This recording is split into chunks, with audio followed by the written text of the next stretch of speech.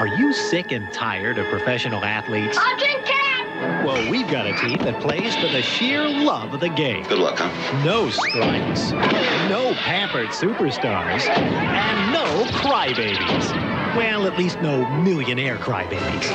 Academy Award winner Walter Matthau. I'm a bum. Academy Award winner Tatum O'Neal. I'll be getting a bra soon. The original Bad News Bears. UPN movie trailer. Saturday afternoon at 1 on UPN 50.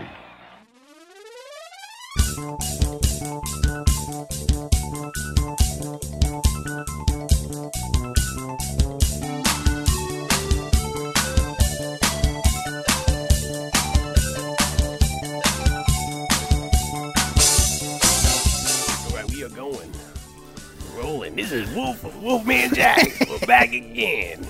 Won't be here for another time. You listen to Wolfman Jack, you gotta wonder. I mean, I guess that was his real voice, but did it, you know? I'm sure he accentuated it. It's like Howlin' Wolf. I know, but like, did it hurt after a while? Like, if we were to do Wolfman Jack. Well, I think he was just, he was a low register. We're going to do the entire episode like Wolfman Jack because he was probably a smoker. So he smoked a lot of cigarettes and, you know, like Howlin' Wolf, all those guys. And, you know, I think a lot of those people are just Rochester from Jack Benny. You know, it's like they have those really messed up voices. From, you know, Rochester said he got it from when he was a kid, the yellow newspapers on like the corner. Mm-hmm. Being a newspaper boy, he screwed his voice up. So maybe those guys, you know, chain smoking back then, or who knows if Wolfman was a prophetic,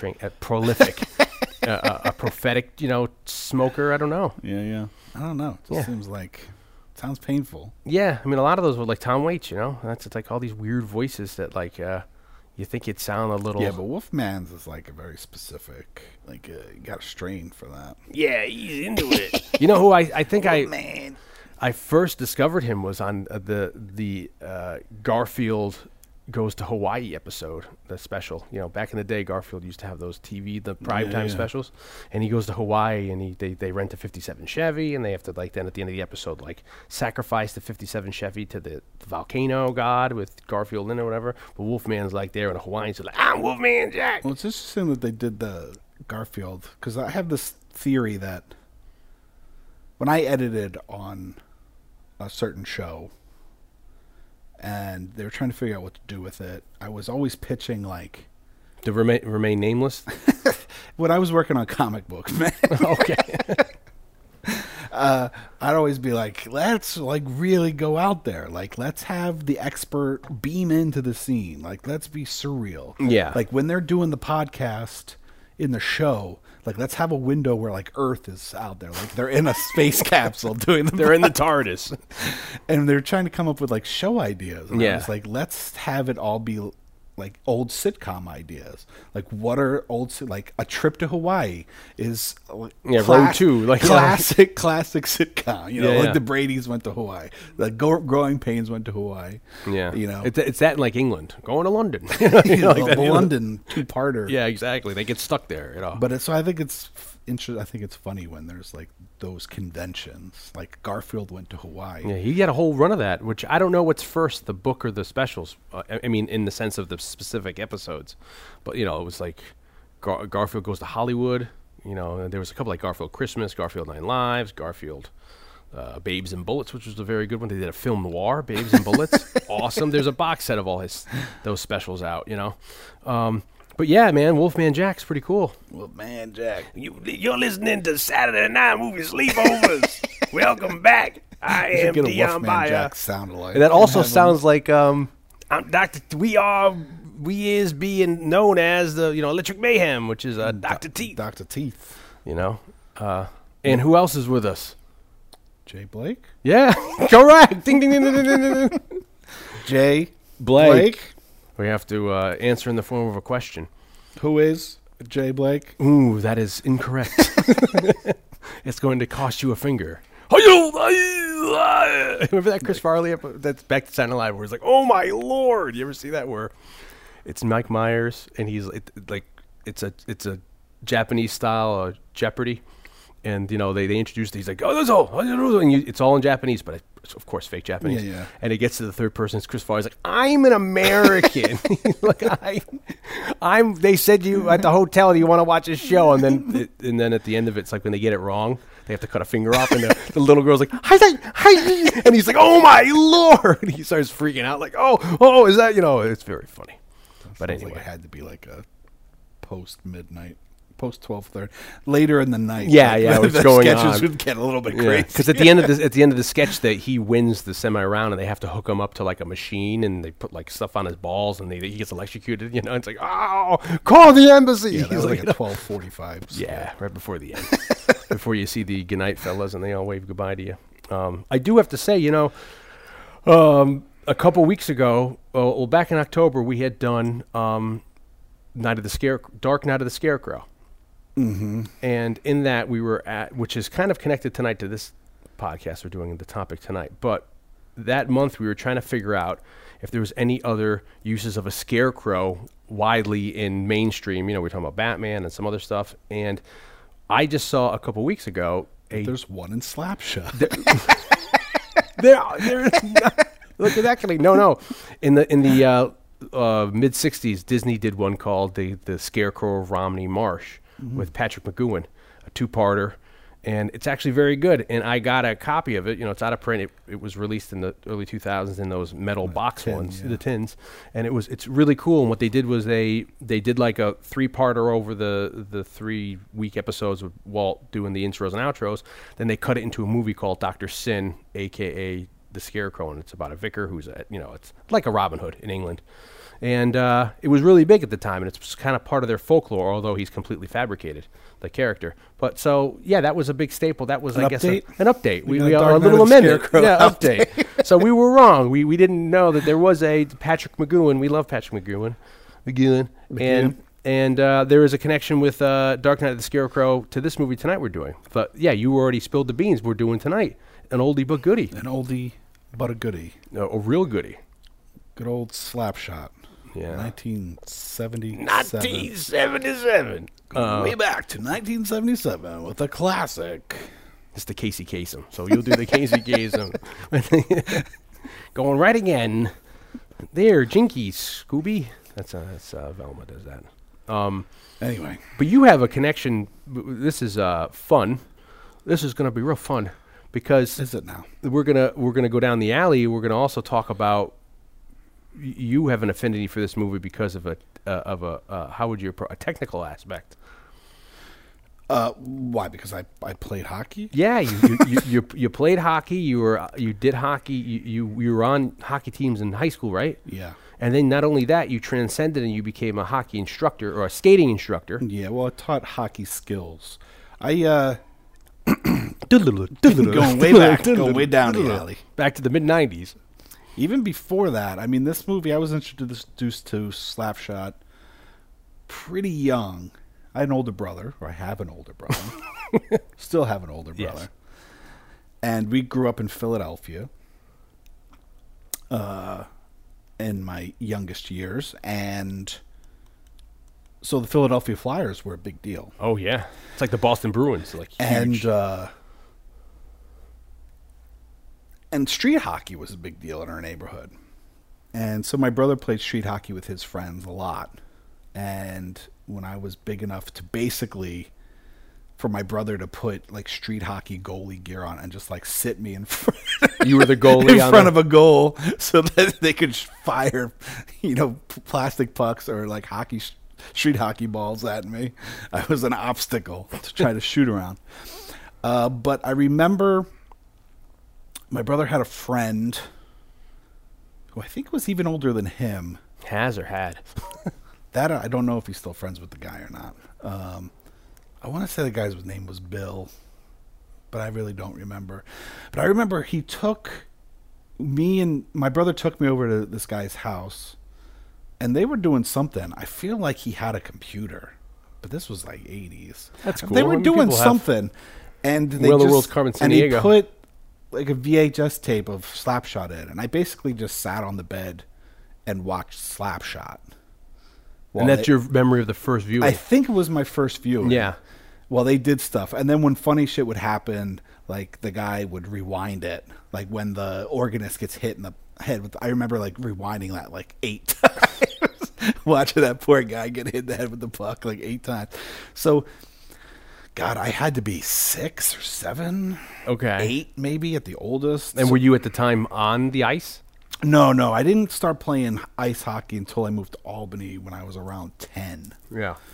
But that was even a big deal because when we moved to the Albany area, just north of Albany, I remember my stepdad and my mom saying, "You want to play hockey?" You know, because hockey was such a big thing for us growing up. Yeah. To have the opportunity to actually play ice hockey.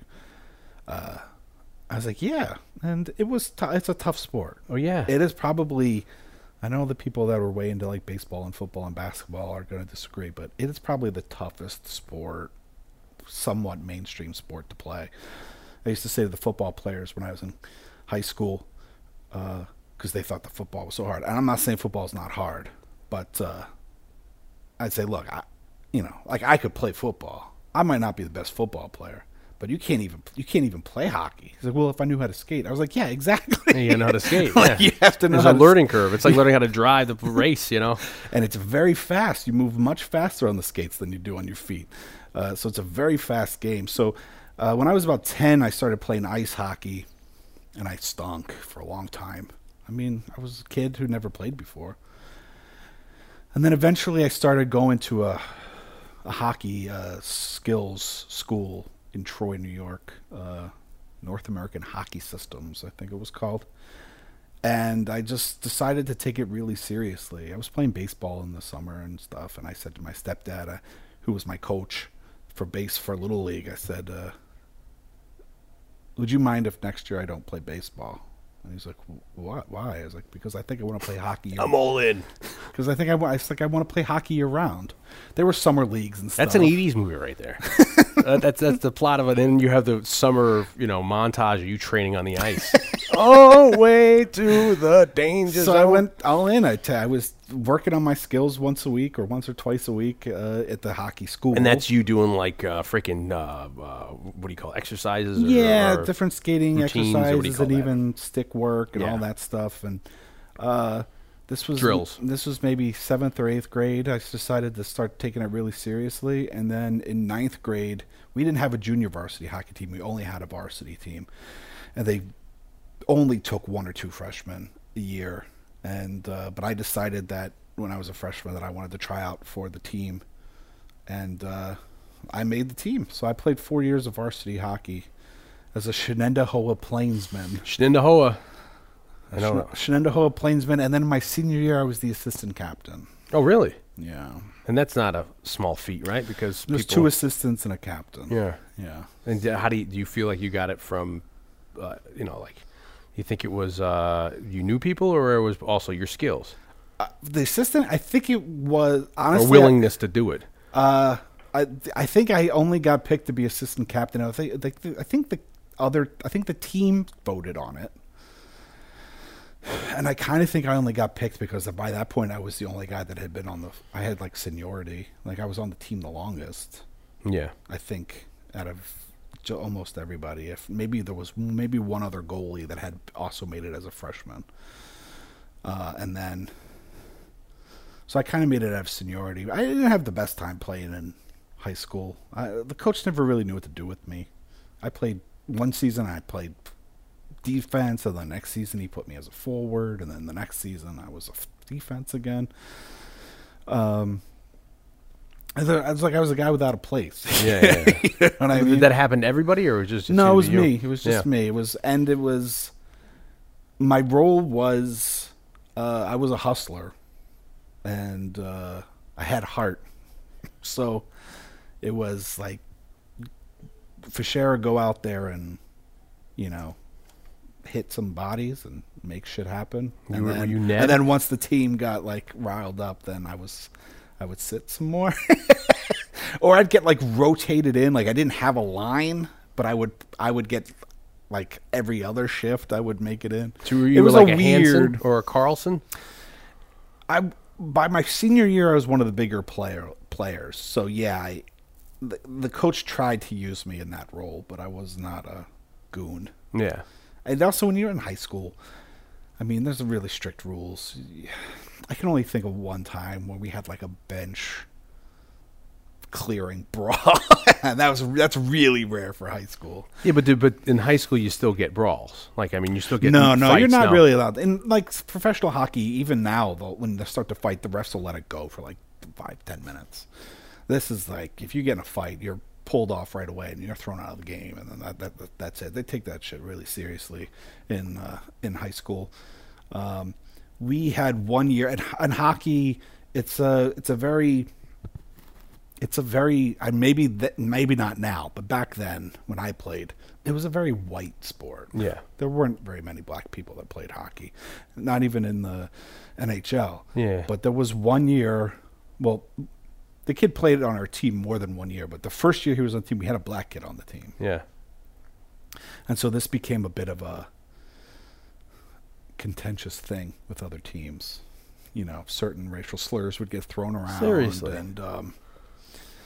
And Oh, it's like this is like the behind the back of the bike episode of Saturday and there Morning's was this one kid in an early game of the season. It might even have been a scrimmage, like preseason scrimmage, and he was running his mouth off, and he made the mistake of skating right by our bench, and as he skated our bench, called the black kid the N-word. Jesus. And the coach was like, "Ref, did you hear this? This is unacceptable." And then we all looked at the coach and we're like, you know, kind of, all right, coach is against this. And one of our players just stuck his hand out and grabbed the guy by the face mask And held him. and then threw him on the ice. And we all just jumped off the bench. And that was the only time I'd ever seen like a high And then you all beat him up, or then his bench and then cleared? the other bench cleared, and it was the only time I had ever seen like a high school bench clearing brawl. That's terrible. And I think the game got called, and I remember our coach came in, and he came in and he was like, "This is unacceptable. This is not how we do things," you know, like scolding us. And Coach, he called him the N-word. and then right when he stopped the before left, he's like, "But I just want to say, I am proud of you guys for sticking up for your player." And we all started cheering. Yeah. That's unacceptable. That's Yeah. It Yeah. was, and he was good. He was a good player and a nice guy. But he's dead now. But it was my high school was my graduating class was bigger than your and my college graduating class. Yeah, my high school was huge. But yeah, that's the thing. Where you were in upstate New York, it was like your school wasn't just a high school; it was like a facility, right? It was like Like whole, my graduating high school class was 313. What was yours? I don't even know. But it was like over. I think I remember you saying it was like close to 1,000. Or something I crazy. think it must have been. Yeah. Yeah. The way it was, the Shenandoah School District up in Clifton Park, New York. I believe there was eight elementary schools. Okay. Those 8 elementary schools filtered into 2 middle schools, Okay. and then those 2 middle schools filtered into 1 high school. So I mean, that's a lot of kids. Yeah.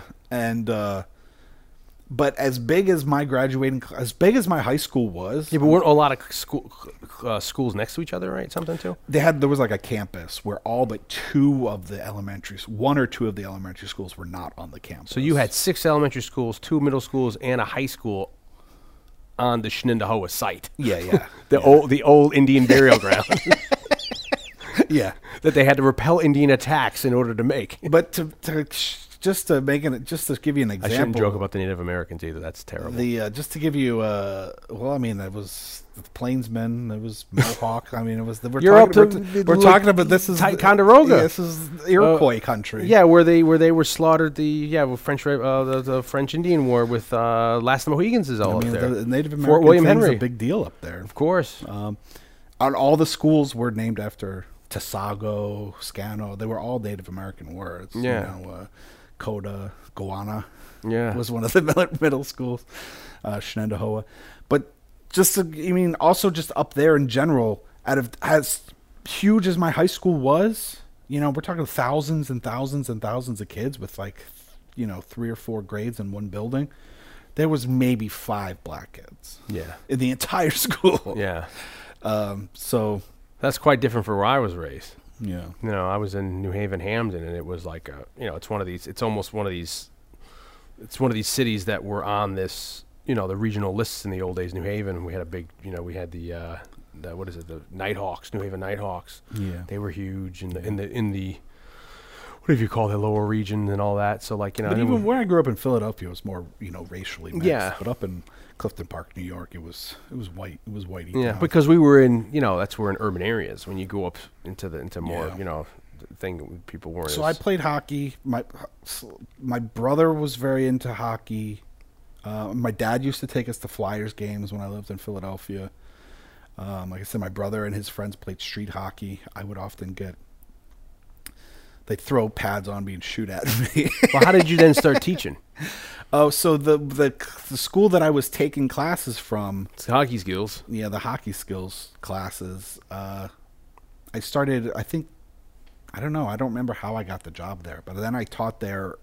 When I taught there during summers, and when I was in high school, I would teach some nights and on weekends. And then there was big summer camps. There were big whole rinks. The guy I worked for, Dave Randall, he had a small rink. His mom was a figure skating teacher, and then he taught hockey skills. And so they kind of, and the rink he built on his mom's property. And so then they would alternate classes in terms of she would teach her figure skating there, he would teach the hockey skills. And I don't know. I worked at it, and then eventually I think he asked me if I wanted to help out, and then that helping out led to a paying job, and so. And you were doing that when we met. Yeah, I did that. We started dating. I did that every summer from. Oh, I don't know. I think after college, because I remember dropping you off at Rye Playland. Yeah. One day, but you I needed did a it ride. all through high school. I Yeah. did it through like 4 years of high school and then 4 years of college. So I did it every summer for 8 years. Yeah. And like I said, when I was in high school, I would teach even during the week sometimes. And it was a good paying job. I mean, And you were doing stuff here too, because like I said, we were in Westchester. yeah, well, in the summer, sometimes he would book stuff down here, Pelham, Poughkeepsie, Yeah. stuff like that. And so we would take road trips or even stay in a hotel and stuff. And the irony of it was teaching for 4 years after college. I was probably a better hockey player after I graduated high school than I was during high school. Like Yeah. after I had stopped playing, like everything kind of really clicked. Yeah. Through the repetition of teaching it, Yeah. where I had no outlet for it. You Yeah. know? I mean, I was good enough that I could have played like Division III in college if I went to a college that had a hockey team. I could have played like Division III. Yeah. I don't. To my recollection, hockey doesn't. There's like no Division II in hockey. There's like Division III and Division I. I wasn't good enough to play Division I hockey, but I could have played Division III hockey probably. And Shenandoah was like a big school where Yeah. I grew up. I mean, it was a reputable team and stuff like that. But so, yeah, hockey was kind of in my blood, even as street hockey and then playing ice hockey. And so Slapshot is a movie that my brother introduced me to at a very young age. And so it's always had this very warm, nostalgic, even as a kid, you don't really get a lot of it. Yeah. Yeah. But, or how brilliant or whatever. Yeah. Do you still have any affinity towards hockey? Do you ever watch any hockey, or do you? No, I haven't Have you watched gone to a hockey Rangers in game in the years. city? I would love to go to a Rangers game. Just because I would love to just go and be around it, but I haven't really watched it in a long time. I've never actually gone to a professional hockey game. Well, we I've should gone go to. to hockey games sometime. We should go to a hockey game. I've been to Yale games, like college games and Yeah, stuff. yeah. And my dream is always to go to a Boston Bruins game because, you know, when I was up in Connecticut, to me, I always got like the antenna channels of Boston. Yeah. And that always to me seemed like, you know, Boston's, you know, the shit for fucking hockey up in this region. And, you know, and like I said, growing up, regional hockey was huge, just like regional wrestling. That's a very big part of this movie, regional stuff for this movie.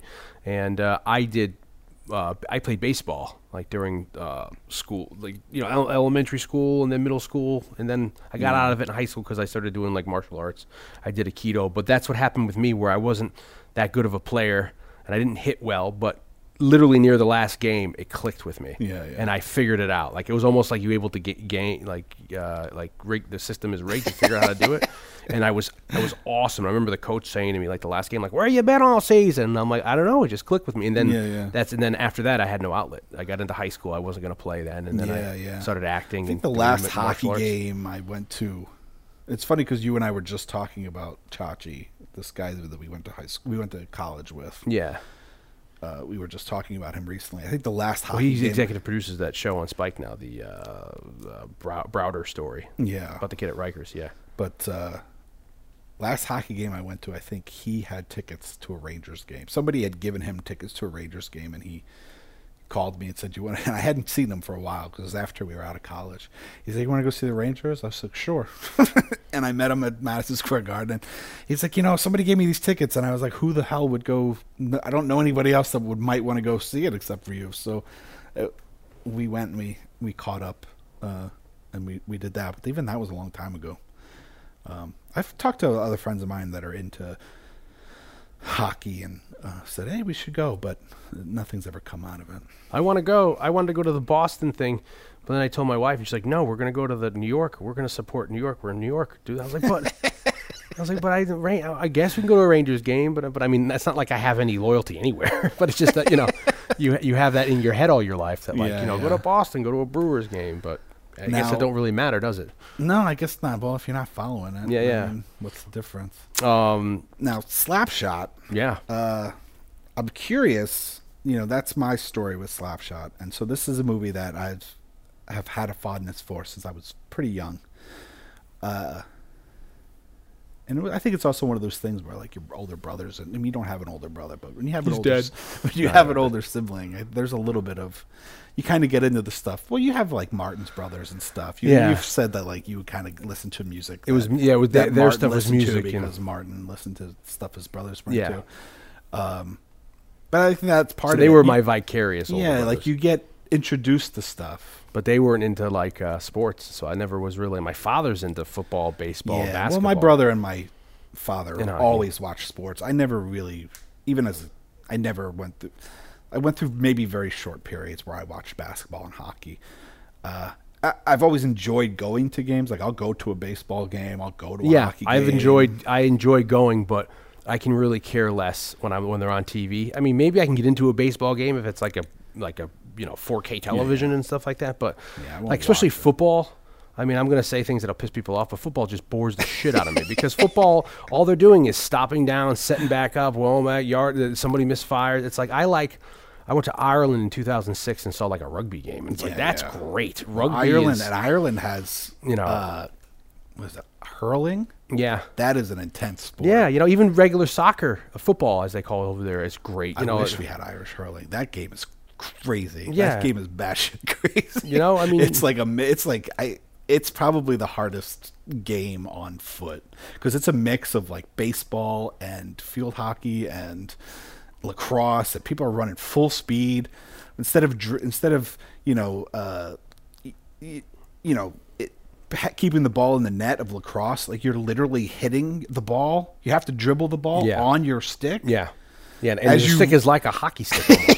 It has like a curve to it, I think. And then you throw it up and you hit it like a baseball to score. Yeah. And there's a net and there's uprights. That game is crazy. It's insane. I wish they televised that. That game I would watch. It's like what was well, they may very well because now we're getting Sky Sports and stuff, and football or soccer's kind of catching on internationally and never really to the extent of in Europe, but you might be able to get some of that other stuff because they're starting to simulcast stuff. But my dad and my brother were always into sports, watching sports and stuff. I mean, I don't recall my dad ever taking me anyway to an Eagles game, but my dad would take us to the Phillies, and we're talking 80s, so those are like the Mike Schmidt years. And then Sixers, seeing Dr. J. That was towards the end of Dr. J's run with this, and so we went to the Sixers, Flyers, and Phillies. I've only been to a couple of Yankee games. I've been to one Met game. I've been to the Met game that they were filming the wave for 3 Men and a Little Lady. If you're stand up now and do the wave. You'll be in the movie. And that was the game I was at. And then I haven't been to a baseball game since the summer of 9/11. I went right before we got out of college. Yeah. So, and then since then I kind of don't want to go because I don't really agree with locally what they did with Steinbrenner. Like they knocked down Yankee Stadium, which they didn't really need to. And then now tickets are astronomical. And I hate that end of it where they've it's like Broadway we always talk about. They kind of price you out. Yeah, yeah. It's like, it's all about companies and corporate now. But for me, I never, my dad was huge in the sports, as you know, but then it never really caught on for me. So I never think did for me either. It's odd that this podcast everyone's listening to, we're probably the strangest guys in the world because we don't really care for sports. I that will much, say I love sports movies though. Well, this is the segue then, because it's like Rocky's my favorite, is maybe my favorite. Yeah, movie and of you all like time. the baseball, you like the I love sports movies. I love Major girls. Leagues, I like Major League. I love The Replacements with Keanu Reeves. Yeah. I even like the girl sports ones. Like, what's the one with the I like Bring It On and Blue Crush. There it and is. Stick It. Yeah, yeah. Do you like Big Wednesday in those movies, like The Surfer? Does it matter? Or Days of Thunder? When you get into the Days of Thunder is okay. Yeah, I like that. Big Ones. I haven't seen that movie in forever. What's the other one with the everybody loves with the kid? It's the kid's name. Not Hoosiers. It's the Rudy. I'm sure you're a big Rudy I like fan. Rudy. Sure, I like Rudy. I like Hoosiers too. Yeah, yeah. North Shore. Yeah. Oh, there you go. Someone you mentioned North Shore. There's a surf movie. Yeah. I'm a big fan of the camaraderie. Well, here's the thing. I never loved. I think the reason why, in terms of playing sports, I'm not a competitive person when it comes to, even if I play like a board game with somebody, like I really don't care if I win or not. I think you say that, but I think you do care a little bit. And even when I would play video games with like my roommate Phil Nuvion, we would never play each other. You play. We always played as a team. And you got a bad taste in your mouth from doing the sports, didn't you? Oh yeah, you hated how you'd see. It's almost like the I always bring up like the Bad News Bears. You saw like the stuff Vic Morrow was yelling at the kid. I love the Bad News Bears. Yeah, exactly. Yeah, but sports parents are the worst. Yeah.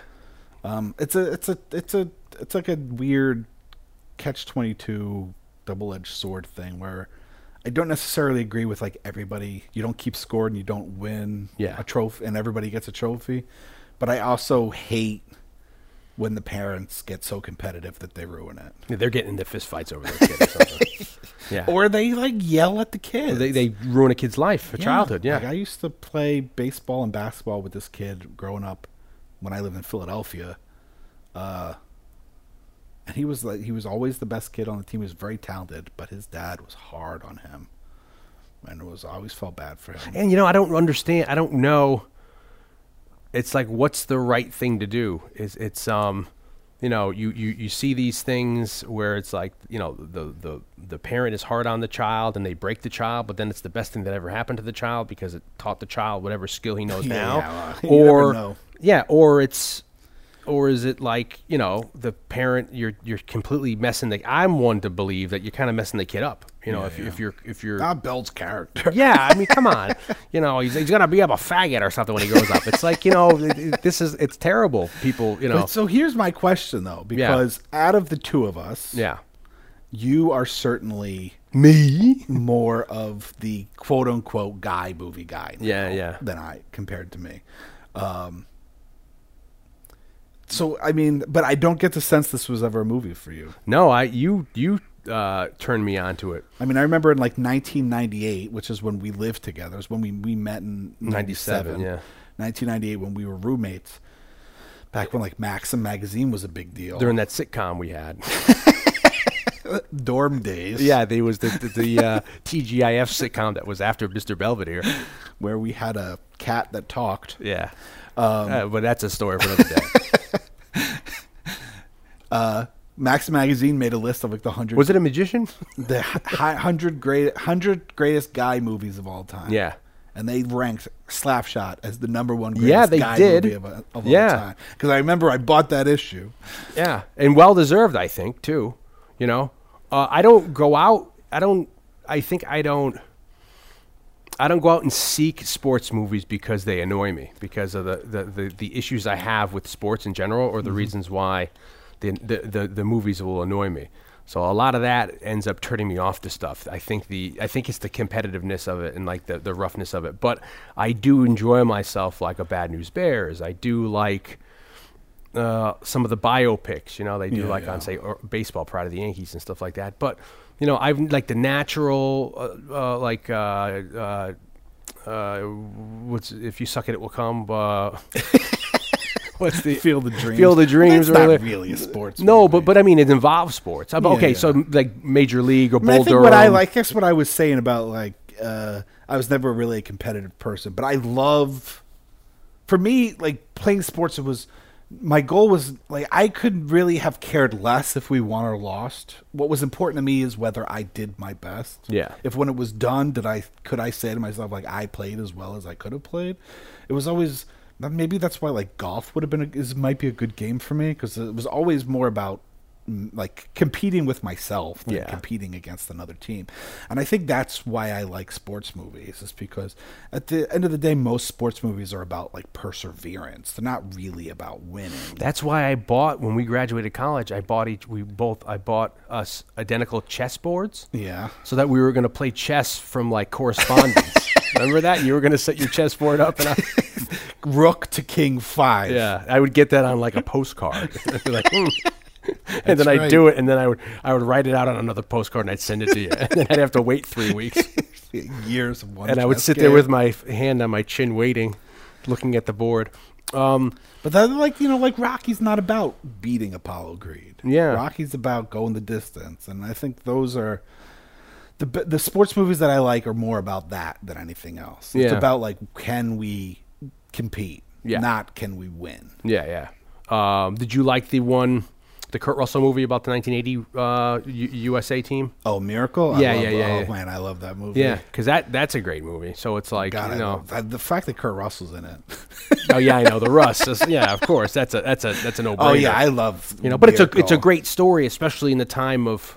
It's even when it came out, like, the context of, Well, yeah, I mean, it's a great story. I mean, it's a Disney movie. Yeah. So, I mean, there's going to be a certain amount of, like heart? Well, heart, but also, like quality. Yeah. So I love that movie. Yeah, I love that movie. I mean, I'm a guy, so I'll cry at sports movies. And I'll admit, when he wins and he goes into the back, he like sees his wife and he can't even say anything to her. He's just shocked that they won, and he goes into the back and he's by himself, and then he kind of celebrates by himself. I'm getting a little weepy. Yeah, I know. I'm sitting here handing you the Kleenexes, the tissues. Or when the kids, they're too competitive with each other, and then finally, they do those drills after that game, and the things like, what's your name and who do you play for? And finally the guy's like, I play for the United States of America, and that's like the big turning moment when the team comes together. Yeah. It's a good movie. It's a well-constructed script. Yeah. To tell such a big story. Yeah. I mean, because I guess for people outside of that era, you don't realize it's probably the second best hockey movie of all time. Yeah. After Slapshot. There's other Slapshots too, though. It's definitely better than Slapshot 2 and Slapshot 3. So I never knew about this movie until I met you, because you were into hockey, and then I don't know how you showed it to me. And then that corresponded with when we graduated college. It came out for the 25th anniversary. Yeah. So I got it on DVD then, the big 25, because that was a big thing. The big 2.5. Because I was working at a video store at the time, so we did like it was a big kind of release. And then I think they did the sequel to correspond with the 25th anniversary, which is with Stephen Baldwin, maybe? Isn't it in the Hanson Brothers? Stephen Baldwin's in at least one of them. Yeah, that's the second. Because you gave me like the Tommy K. The screener. Screener. Yeah, but you were only screening it. You weren't doing anything else. I with didn't it. sell them. Yeah. I probably still have them, to be honest with you. Yeah, and then that I think kind of flopped. But they must have thought about, hey, the one's making a big 2.5. Let's bring it back, and so then that didn't do very well. So I knew about it then, and I had it, and I own it since then. I bought that, so I've owned that bad boy for I don't know how many years it's been now. Well, right now it's the 30th anniversary. It's the No, it's the 40th. 40th anniversary. This year, as in 1977, 2017. I was going to say 1997. Came out February. So Yeah. we just passed the 40th. Yeah, but we said we were going to do it this week because it's like kind of the end of winter. Yeah, spring and I is think maybe the just. playoffs might be starting. Yeah, I you know. we don't follow sports. We don't know what's going on. But, I think the playoffs are happening. yeah. March Madness. Is that what? It's the end of winter. 1977, which the 70s was a very interesting time for hockey, and I think that is a perfect, in a way, Slapshot is like a perfect time capsule of that. Hockey back then was known for its fighting and goons. Especially the minor leagues, what this is all about. Like, because the people. But that even, the Broad Street Bullies, the Flyers in the 70s, throughout the 70s, known as the Broad Street Bullies, they were a tough team. They were scrappers. And, they even, this is even before the Olympics, Russia would come here and play scrimmages against teams, and they always won. And the only team they ever lost to during that time in these kinds of scrimmages was the Flyers, because they were just brutal. Yeah. So brutal, in fact, that, one of the players hit the top Russian player, and there wasn't a penalty called, so the coach took the team off the ice and said, we're not going to play this anymore because he doesn't want to get his team hurt. The Russian coach. Yeah. He's like, we're not going to play this kind of hockey. And then somebody said, well, if you don't play this hockey, then we're not paying you the money that we agreed to pay you for your travel and everything. So they ended up... Oh, my God. That's almost like a horror story. That's like if you take it from the Russian perspective. We don't want to play like this. And then, you're so going to play. They finished the games, and the sold out. Flyers won 4-1. Wow. And just, took it to the body. It was a rough time, and this was time people weren't really wearing face masks. A lot of people didn't even wear helmets back Well, then. and it's weird because it was almost like it was accepted, and what I mean by that is like it was kind of built into the game that you could do this, like in a sense where there's opportunity to do it, and then you can get away with doing it, and it's kind of like wrestling where like if the referee isn't looking, you can get away with what you want. You know what I mean? And then especially I guess in the old days with the minor leagues, the allure to get people in to buy tickets to see the fights or to see the show was that there are going to be a lot of fights. Yeah. It's especially brutal because you need to get, heads in. So you had a lot of these people would show up. It's like The Wrestler, you know what I mean? I'm not sure like how that started. I'm sure, I don't know. Vanderbilt's going to have a story. He's going to know, like, He'll know. It started back in 19... He'll know. Yeah. Well, because where we are in the Northeast, this takes place in New England. And hockey was a big thing for us around here, and it's another bygone era of like the regional stuff. Where like in the 70s with regional wrestling, and you have a lot of these factory towns or these industrial or burgs that are like going belly up in the 70s and 80s. Where you have if it's a mining town, it's a local steel town, yeah. So you have these. You think about today. There was no internet, there was no cable. You can only get the channels that your antenna will get. Sure. So radio. Yeah. So what did you do? You went out on a night and you did sporting events, or you went to the movies or whatever. And it's like you go to one of these things, and you don't really have that live anymore. in Philadelphia. Yeah. What are you going to do? You couldn't go see the Flyers, so you're going to go see the Charlestown Chiefs. Yeah. You're going to go see the or in reality the Johnstown Jets. Yeah. And this takes place in the fictional town of Charlestown, Pennsylvania. Yeah, but was doubling for Johnstown, which this is all, which is cool. They shot it all there, or most of it. Yeah, well, it's actually really fascinating. The circuit. I find this movie, aside from the entertainment value of loving it and thinking it's funny and enjoying the movie. And I really would love to talk about all that because I think it's an actually a very interesting movie, a very interesting script. But the fact that it's written by this woman, which for one is what you would think would be interesting, especially for the 70s. Yeah. Nancy Dowd, she had a brother who played on the Johnstown Jets team. Named Ned. And he was a minor league hockey player. And she found the stories he would tell about it interesting. And like this whole idea of this minor league regional hockey, community, this thing happening. And then one day he said to her, he's like, our team's up for sale. And she was living in L.A. at the time. She was living in L.A., and I think she even moved back. Yeah, she had some film work. The only real big credit to her, she was a writer of a documentary called FTA, which means Fuck the Army, which was a Jane Fonda and Donald Sutherland run acting troupe, and they would go to army bases. They would go to theaters near army bases and put on this thing to try to get troops to get out of the army because they hated the army because of the Vietnam War. That was her only real credit, was that she produced this, or helped write this documentary, FTA. And then she, like you said, her brother said, hey, we're up for sale. So she moved back home. In Johnstown, Pennsylvania. And she was going to, I guess, do a doc.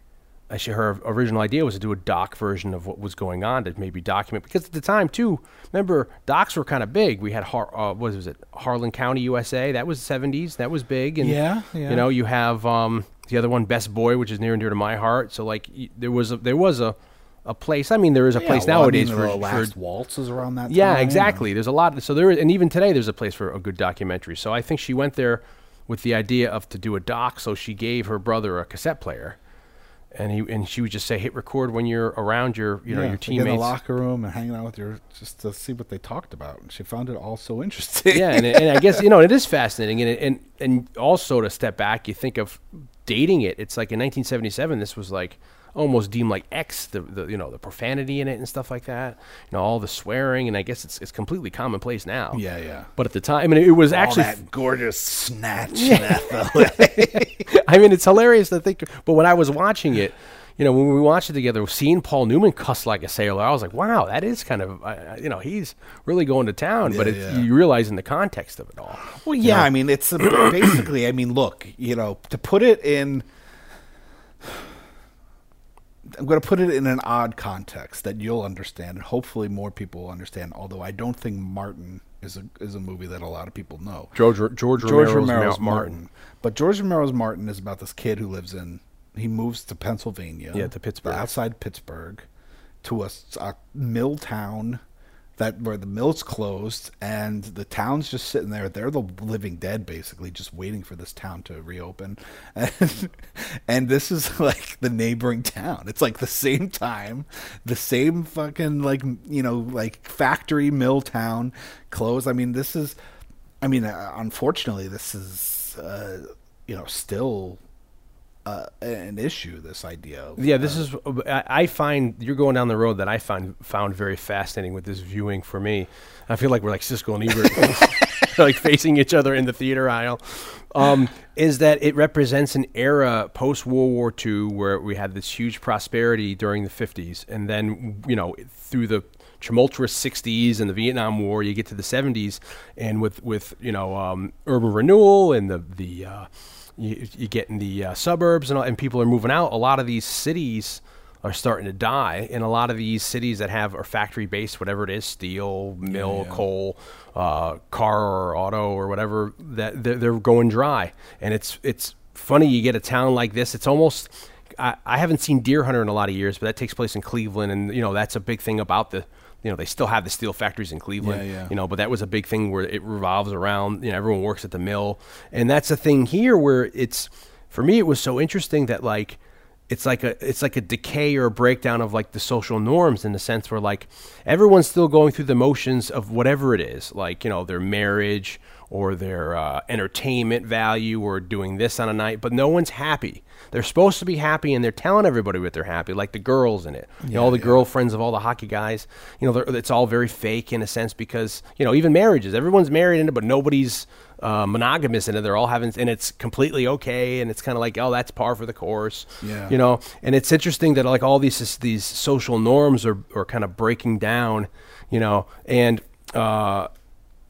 and then what's accepted is beating and violence. The violent people, that's what appeals to them. And I guess that's kind of very primal for us, going back to the Coliseum days, where people want to see a good beatdown or a good murder, kill some Christians or whatever. Yeah. The movie set against this factory town, and that's fascinating because, to her credit, you think if you don't do the doc route, they end up turning it into a narrative. Yeah, it could get boring. You know what I mean? Just having it be, but to put in Newman's character in this, to me, is so fascinating. Yeah. You know, that that's a great story to set it in this, you know, and you could tell it's all shot on location, you know what I mean? It's all very, you know, so it's Yeah, I mean, it's a great story. It's a time capsule. And it's a great script. I only brought up the Martin thing because sometimes we like to, you know, we joke around like this, the universe of film. If everything's taking place in one universe, it's like the Charlestown Chiefs. Oh, right, the like town the over. neighboring town where there's the serial killer across the street, like in the next town over, acting like a vampire. And even when I did the Romero podcast on the Wrong Reel with James Hancock, you know, I said a lot of the Romero stuff is like that. If you think like Crazy's a Night of the Living Dead, that could be. You know, in a way, Crazy's is the first sequel to Night of the Living Dead. Yeah. And there's a movie that Romero made that most people haven't seen called Season of the Witch. But the thing stuff that's going on in that movie is like you can totally see being the neighboring town. Season of the Witch? Yeah. So no relation to the third Halloween movie. No, it's just called there's other titles for it. But you know, you could totally see like that movie being the neighboring town to where Martin lives. I always find that fascinating. And you can also see that totally here because it is like almost the same year. I think it might be like 77. Yeah, Martin. Yeah, it's either 77 or 7. No, maybe it's 76. Is it?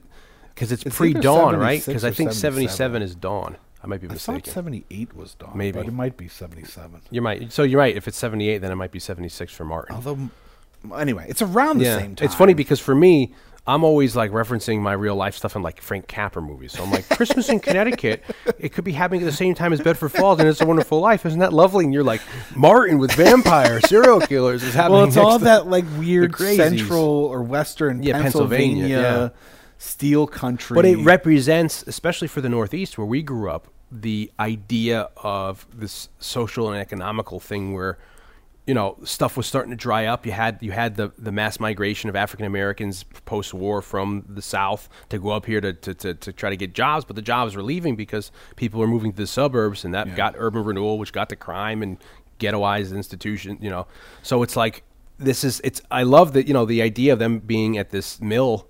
And they don't really tell what it is. It's a steel mill or what? Some kind of mill that's closing. And they don't believe it's closing. They're like, that's never going to close. Yeah, like, just tell that. And it's so everybody will be happy. And that's a still scary have thing. jobs. Like I remember a friend of mine here was doing a weekend show where I work, and we went to do a show at a place, a DHL factory that closed in Ohio.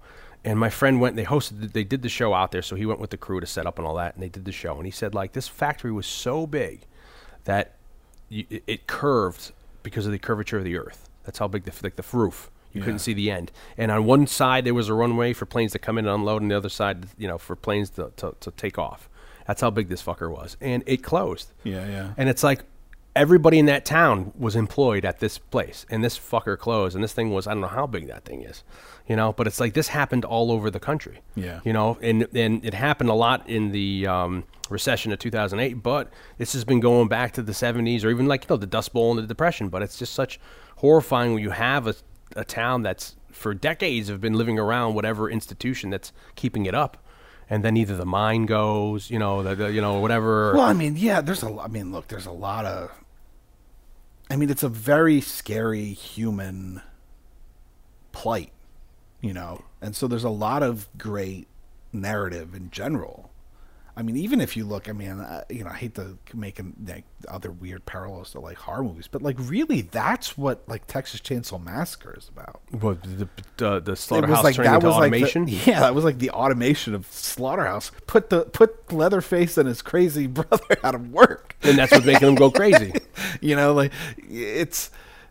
You know, people don't look at that movie that way, but this idea of like automation or factories closing and just like these whole towns that are, like you said, are employed by this one employer, all of a sudden, like the entire town's out of work. And that doesn't literally happen here, but that's set against the backdrop where they're like, because it's never resolved, and it's even to the point where that affects.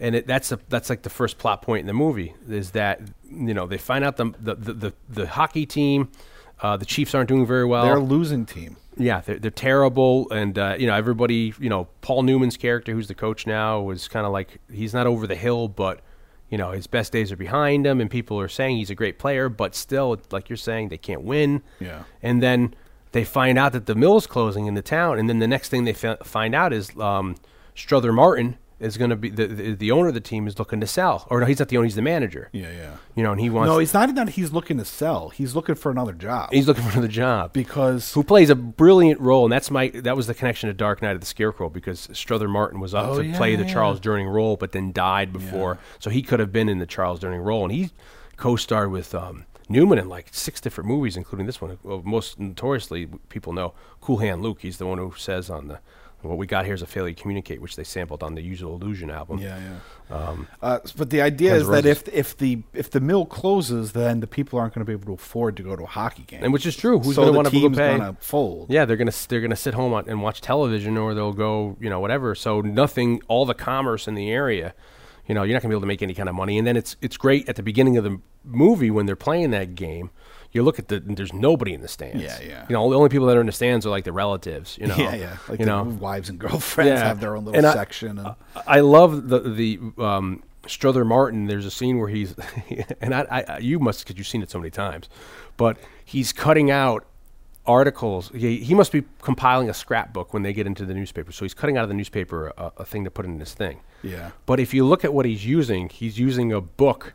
It's what they put the newspapers in at the library. Yeah. So he must have he's rented it from the library. He's cutting the stuff out to return it to the library. It's just such a little. It's one of those little gems, nuggets. Yeah. So, but he plays a great role in this. So yeah, he starts looking for a job. He's trying to get out of there. Yeah. Right? Well, they finds out that he's looking for a job. So Newman plays Reggie Dunlop. Yeah. Great character. Amazing character. He's so, to me, if they were to reboot this movie, I think to me, he's like very Michael Keaton. Like you can have like. I could see Michael Keaton. You know what I mean? But he's like a hustler. It's kind of like, what's his face? What's his name? The commish. No pun intended. The hustler. Yeah, exactly. He's a hustler. He's hustling. What's his name? The commish. He did The Shield. Yeah. And, what is his name? Chiklis. Michael Chiklis. He played Vic. I forget his name on the Shield, but that was the whole series was about him hustling. Yeah. And how many pies he's going to be able to keep up in the air juggling. And this is like Newman's character.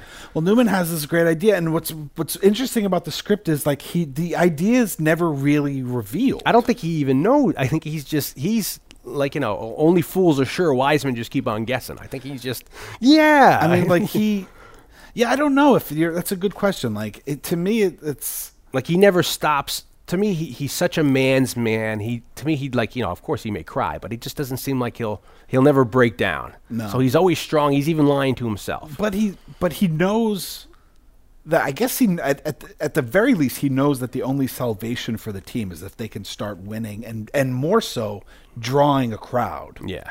And like that, if there was any chance for the team to actually survive, that would be it. So he starts a rumor. Yeah, that these old people that live in he Florida goes and that meets, are from the Northeast. Emmett Walsh, who's the reporter, a real big local reporter, and he kind of lays the seed that, this retirement community in Florida is looking to buy them and bring them down. They've already built the rink because they have nothing else to do, so they want to watch in their golden years what they're missing from the Northeast. Yeah. And he's like, really? So then he puts in the sports column, Emmett Walsh. And then it gains this traction, and Newman's there to Yeah. So then he uses for the he teammates. Doesn't tell the team. He lets the team find out about it. And he's like, really? He's there too. It's like it's like this idea is like, and then it becomes this thing by the end of the game. By the end of towards the end of the movie, that okay, they're now a profitable team. So maybe they can actually get sold. He's trying to make this lie come true. Yeah. By firing his team up, making them win, and part of that, not just winning, but part of that drawing, putting asses in seats, drawing a crowd, and making the team a profitable team, is starting this idea of that they should fight more, to make them brutal, to make it a brutal, it becomes their thing. Now, it's not his plan to bring in the Hanson brothers. Strother No. Martin ended up bringing the Hanson brothers, but he sees this as an opportunity to kind of maximize the enthusiasm that these young brothers have. And they're all really down on it. But then Martin's like, no, they were recruited. They look great, So I don't know if he even saw them play. But when they get there, they're just a bunch of kids in a sense of mentality. Yeah. They bring like their electric cars and their toys to on the road with them. To Yeah, the hotel. so everyone's like partying in the hotel, like drinking beers or whatever, and then Newman goes across the hall, and they're just, I don't even know if they're even drinking. They're just sitting No, there. I don't think so. Yeah, they're just playing their, Just because they were trying to get like a soda out of the machine. yeah, and when he first picks them up at the train station. So they're and he's like, oh my God, this is fucking great. Now, the fact that like this woman she finds a story in her brother's basically his The life. writer, Dowd. Yeah, Nancy Dowd, and then manages to sell it to Universal.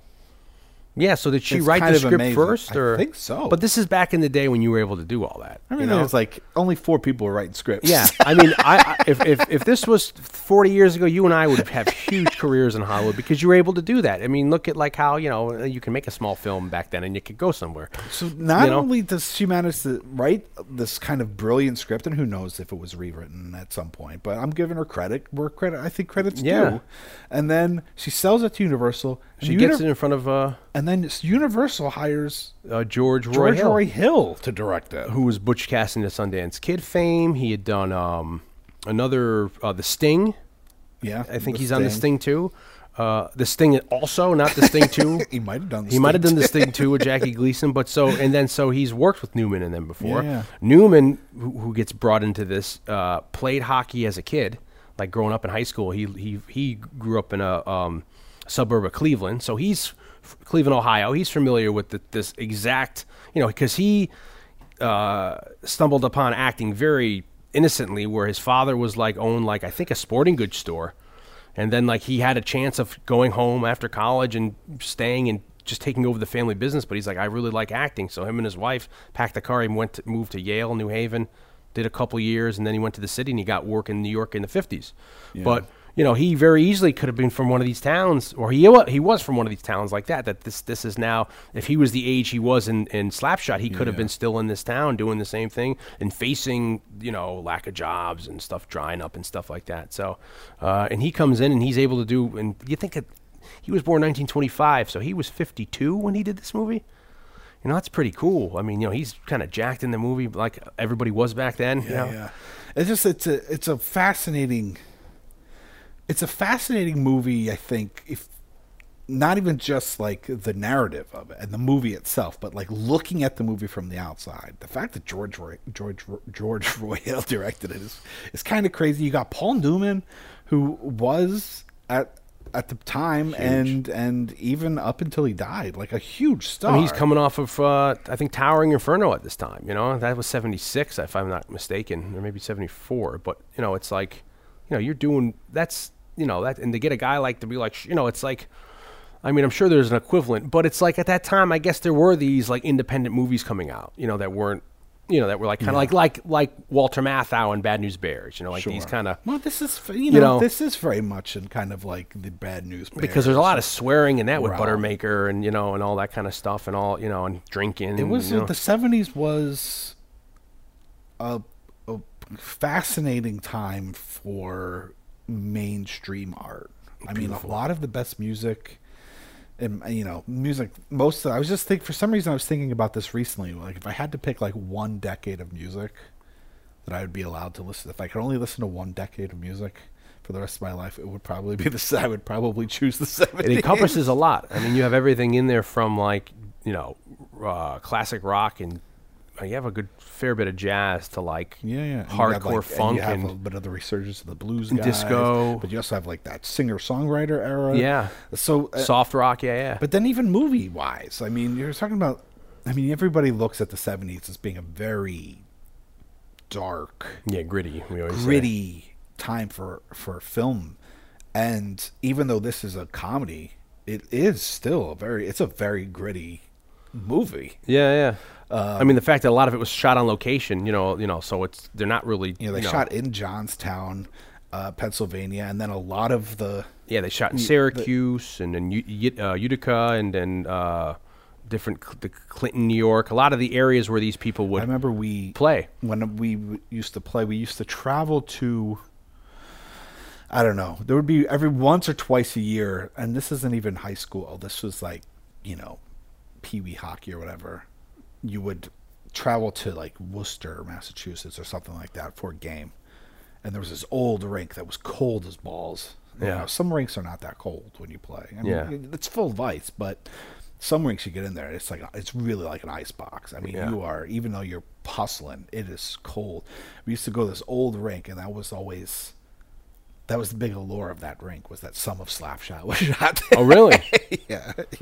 I'm saying Worcester, but I don't even know if it was Worcester. But there was we would drive a long time to get to this game, to then play this game. And it was, and I always remember it was like, oh, some Slapshot was shot here. But is it, and it's funny and sadly ironic because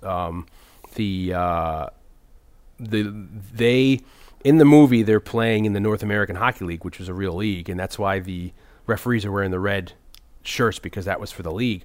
But this movie, it comes out in 1977, but the North American Hockey League dissolved then in 1977 as well, So it's like you were that in real life. It was prophetic. Yeah, it's quite... Because she was writing it based on real stuff. Yeah, that this is what was actually happening at that time. And I guess my point is, nowadays, I mean, I know there's farm clubs for everything, but... I can't see in the age we live in where you can go on your phone and I can watch, again, what's happening. I can watch a game in Italy, a soccer game. Is anybody going to want to get in their car and drive down and pay $5 to watch some guys beat themselves up on a Friday night on an ice rink? I don't know. Yeah, I don't know. People do that or hang out at Walmart. Maybe they're going to go hang out at Walmart, That's why it's magical for me. We talked about in the, what's the Hulk Hogan we did?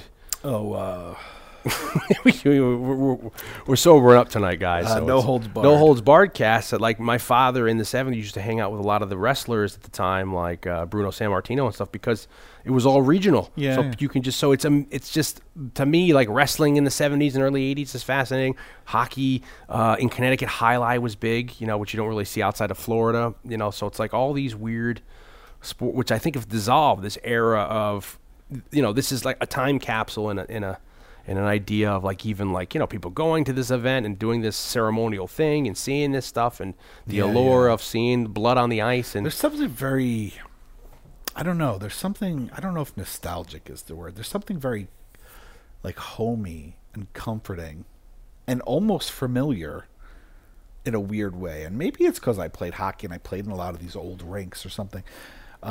But there's something about this movie that... It sounds very personal to you. Yeah, I mean, but even just... Beauty and the Beast is personal to me, Aladdin is personal with you.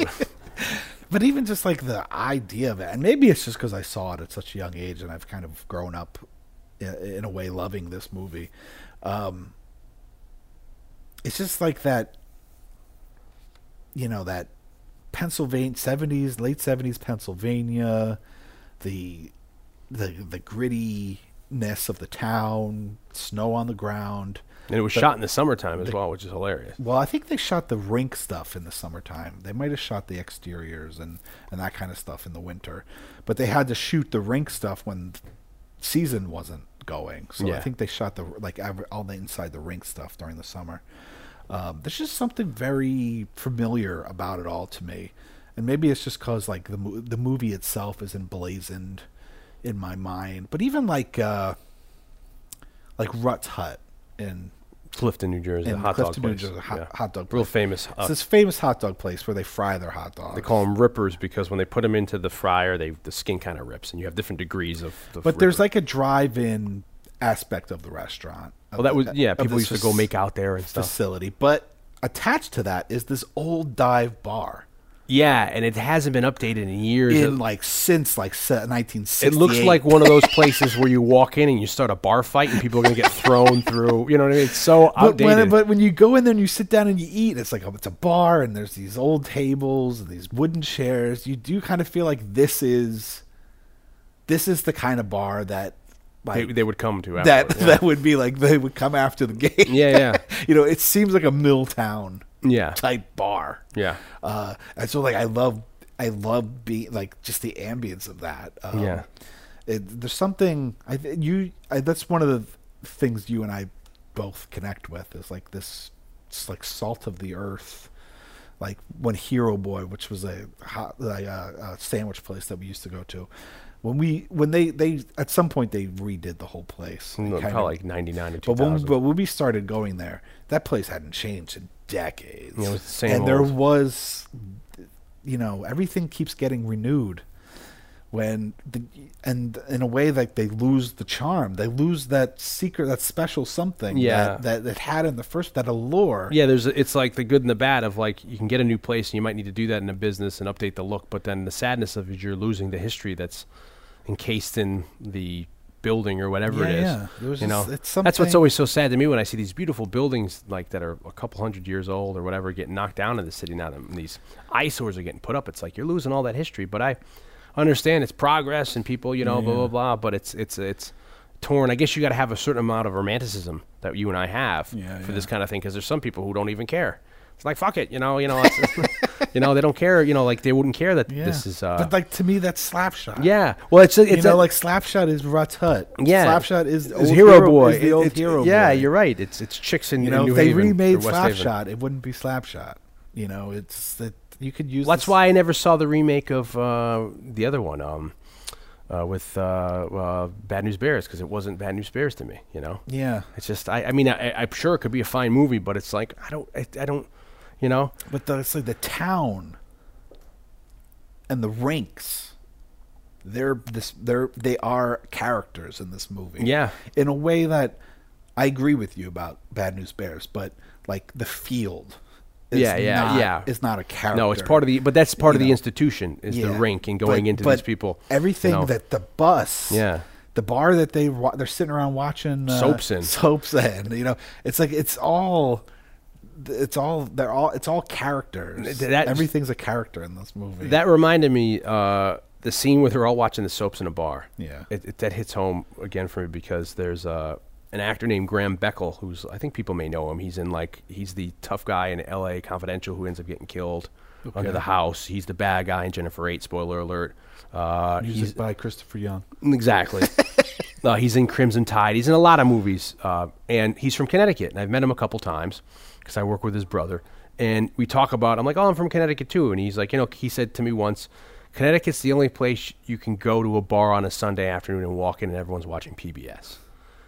And I'm like, you're right. It is. And and that's how it's like, these kind of places are like that, where you can walk into a bar, everyone's getting hammered, but everyone's quiet and they're watching a soap opera and the guy's like, a fucking slut, It's like, I've been in those places, those bars, those experiences, and I find it so funny that, Newman comes in and he's being respectful and he kind of gets into it really quick. He's watching too, it's like there's I guess a sense of honesty there. Yeah, in the entire movie with the characters. Well, everybody's so good at it, like that. So we should further along. So they get the Hanson brothers come along, and then the Hanson brothers, they begrudgingly finally put them.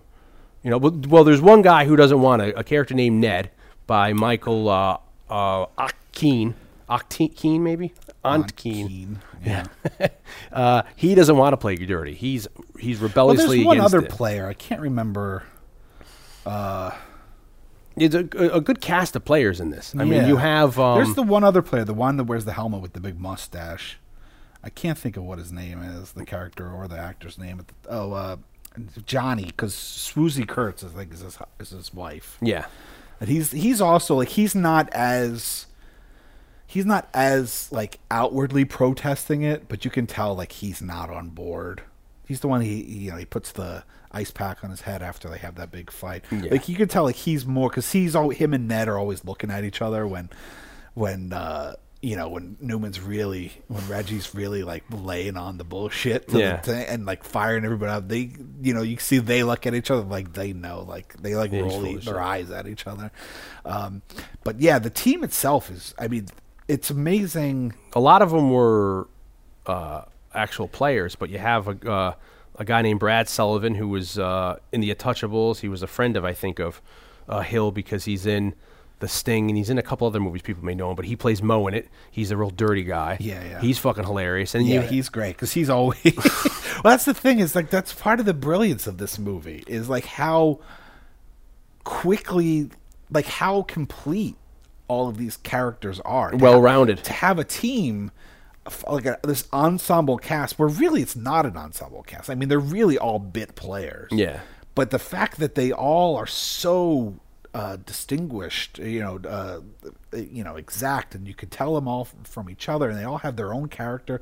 That you're right, they're all like well-rounded and really like formed. It goes to a point you made in an earlier cast where you're saying under the right circumstances, anybody can give a good performance. And these people, a lot of them weren't real actors, but they're giving a great performance. And I don't know if that's maybe a certain amount of takes or an honesty there or whatever. Yeah. Well, my theory is, you could cast anybody. Anybody could be great if they're cast in the right role and they have the right director. Yeah. Like you can get a good performance out of anybody. Yeah. It takes the talented actors to be able to give a great performance consistently, no matter the role, no matter the director. Yeah. And so you're right. I mean, there's so many. The Hanson brothers, all three of them were just on Ned Dowd's team. They were the Carlstons. They were Johnstown Jets. Yeah. They were players. The three of them were brothers. Well, the Carlston brothers, right? Well, they were. Two of them were brothers. Originally, on the team there were three brothers. Yeah. And they were going to play the parts. Carlson brothers. They were going to play the Hanson brothers. Yeah. But like just before filming, or just as they were getting ready to start filming, Jack, one of the brothers, actually got a call from the Edmonton Oilers, a major league team. Yeah, like a NHL team, and got kind of traded or drafted or whatever. So he left for Edmonton, and then suddenly there was only two brothers. So they took another guy off the team who was going to play whose Killer. Last name was actually Hanson. He was going to play Killer Carlson in the thing. Yeah. And they recast him as the third brother. So they made him the third brother. So those three guys were actually just Johnstown Jet hockey players. And they became the Hanson brothers. Then they cast Jerry Hauser as Killer Carlson, who I love, who goes into 80s. He's a huge voice actor. If you listen to his voice, he's in Flintstones, he's in Scooby-Doo, he's in Scooby-Doo Meets the Boo Brothers, he's in G.I. Joe, Transformers. So, you know him. The Killer? The guy who put Killer Carlson. He Jerry also Hauser. was, I don't know if it was on this is where we get like in the nitty gritty of weird, trivial nostalgia. Post Brady's? Yes. There was that sitcom where Marsha and Jan moved in together. I know of it, but I never watched it. I think Jan married him in the show, and then if you watch like the reunion movies, like in the 90s, like the very Brady Christmas, yes, he plays Jan's husband. And that was for me. It was always like, it's the guy from Slapshot. That very well could be. Yeah. So, he's a face. Even Ned.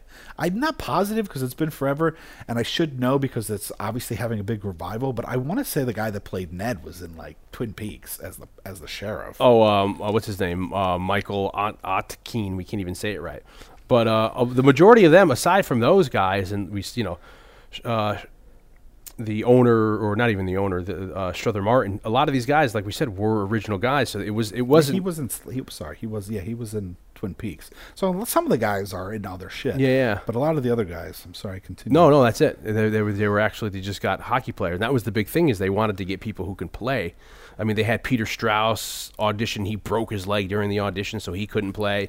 Nick Nolte was really trying to get the Ned part, but then he couldn't skate, so he needed to have time to skate. And they said, well, we can't do that. Ralph Malph, what's his face? Don Most from Happy Days. He was trying to also get audition for a role. Pacino for a minute. He was trying to play the Paul Newman character, but then when Roy Hill asked him if he could ice skate, Pacino thought the question was facetious, and then he didn't do it, and then apparently he regrets it. He regrets doing the movie, like not that he always. It's still to this day apparently a part that he really wishes he played. And also concerning that, it's a part that Newman talked about that it was his favorite part. He had the most fun doing it, and it's still his favorite part playing. It was the most fun movie, and it's one of his, if not his favorite. part they ever played. And then also a lot of the like, there's all this talk about Ogie Oglethorpe throughout the whole movie. There's like this, Ogie Oglethorpe. Oh yeah. Well, that's another big story too. Ogie Oglethorpe. At the end of the movie, the guy who plays Ogie is Ned. The guy is the brother of Nancy Dowd, who wrote it. You know, so he's like, the movie was kind of inspired by him, and he ends up playing Ogie Oglethorpe. But the real Ogie Oglethorpe was like Goldie. Yeah, was a Goldthorpe or something. Was a real nut. A real nut of a he was a man. Crazy guy. He was such a crazy motherfucker. I'm going to tell you, his name was Bill Goldie Goldthorpe. And he was so infamous because his rookie season of professional hockey in 1973, he was a member of the Syracuse Blazers, and he amassed 25 major fighting penalties before Christmas. Yeah. So he was feared. He was a big goon. So Ogie Oglethorpe was kind of this legend of Ogie Oglethorpe. Always like brought him out of jail. For You know, and they did a doc on a short called "I Am Ogie," which we'll include in a link on this cast of the real guy, Billy Goldie Goldthorpe. But that's the funny at the end of the movie. I mean, it's so ridiculous, but by that point, you're kind of like along for the ride, where they're like, you know, coming back, and they bring all these people back. You have what's his face, Dr. Hook. Yeah, you know, and they're like, oh no, and, you know, everyone else like, oh, he's back from, you know, they have like the Native American guy. Yeah, he's back from retirement. You know, it's, you know, all these people, and I now see the gentleman who played what's Dr. Hook.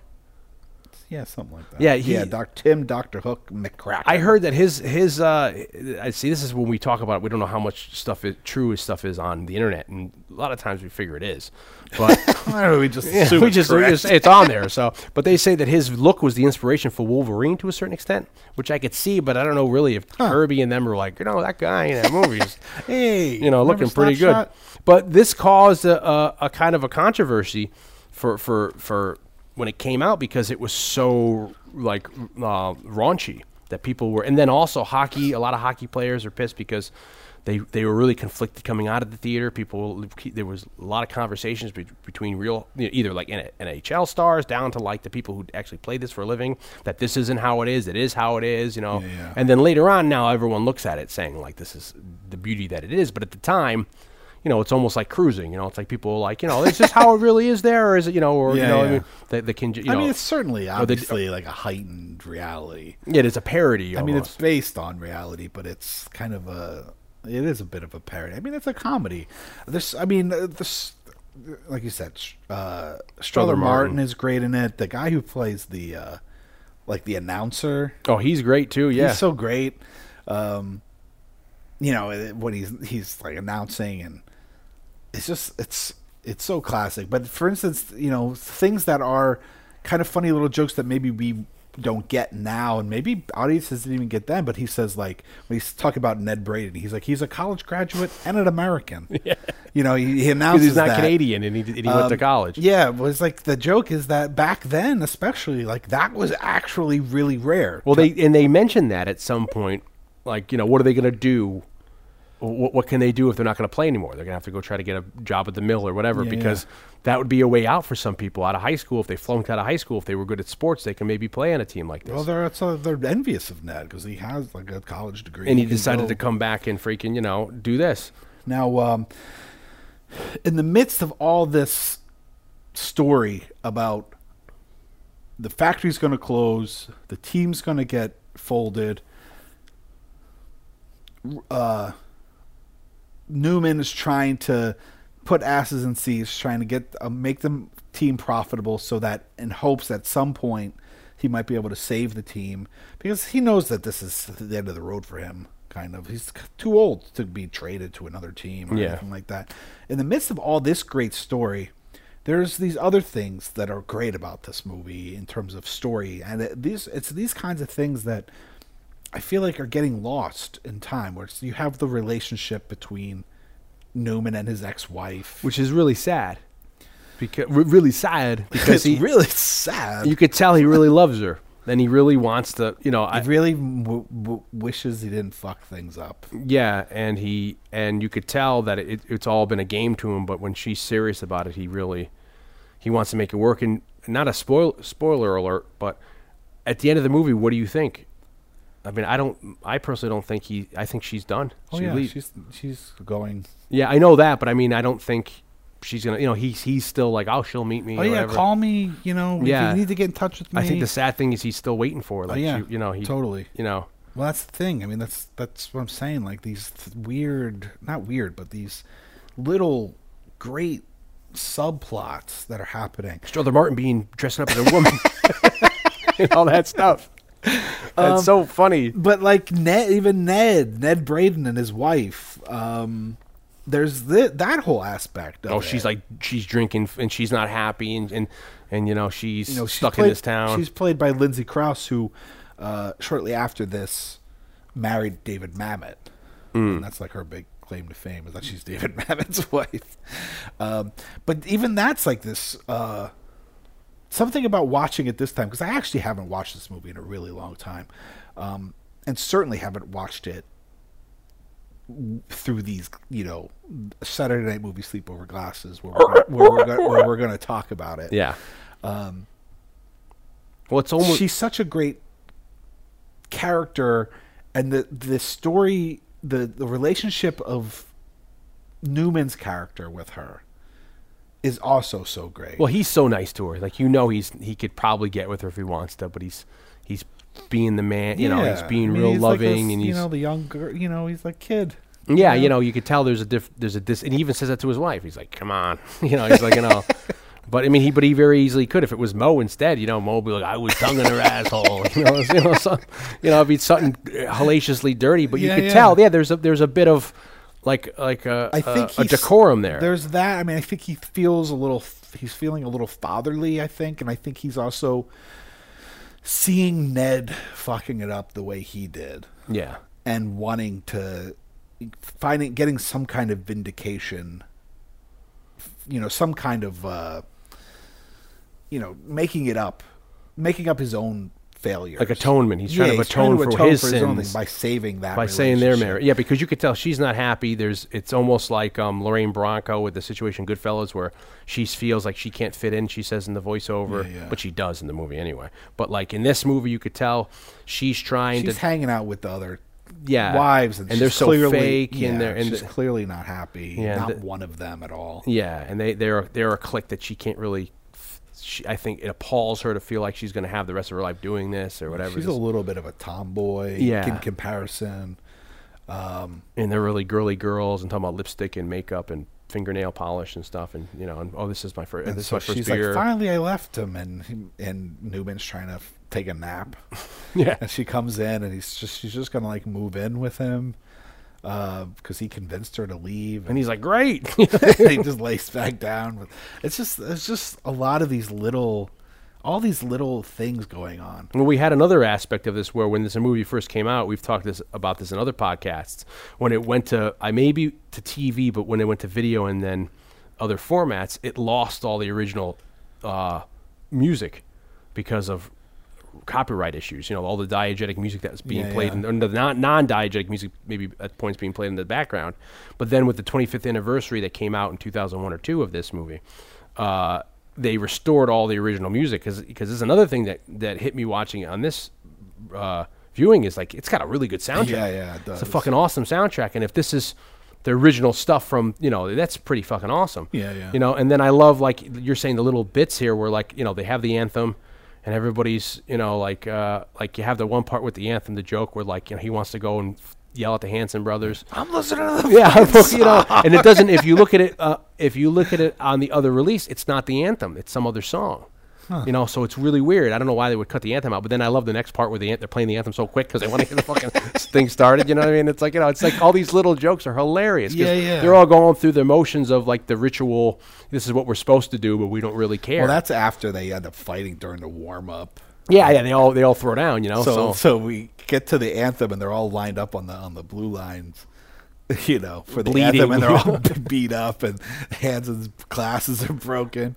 It's so classic. Yeah. This movie is so classic. And then the Hanson go on to do charity work in real life, which is really awesome. And then they were offered a sequel to do their own movie, but they they said no, because they declined to go play. They wanted to continue playing professional hockey. Yeah, they played in. I remember when I was in high school, junior high. One of them, I don't know if he was the coach. at some point, like the area, the Capital District, New York's Capital District, minor league team became the River Rats, the Albany River Rats. But before that, it was like the Albany Islanders or something like that. It was like a farm team for the Islanders. Yeah. And he was coached or something. He did something there. He managed it or coached it. One of the Hanson brothers did. I think the one that wasn't actually the brother. The Carlson. Oh, the actual Hanson. The actual Hanson, yeah. Because my buddy Seth, who I actually taught hockey with, he was a security guard at the rink or something, and he knew him. And in his office, Seth said he had an autographed copy of the script that Newman had autographed for him. It's awesome. Was like all on display. Well, that's another thing too with these guys. Since a lot of them weren't actors, a lot of this wasn't scripted. So a lot of these scenes they were just improv.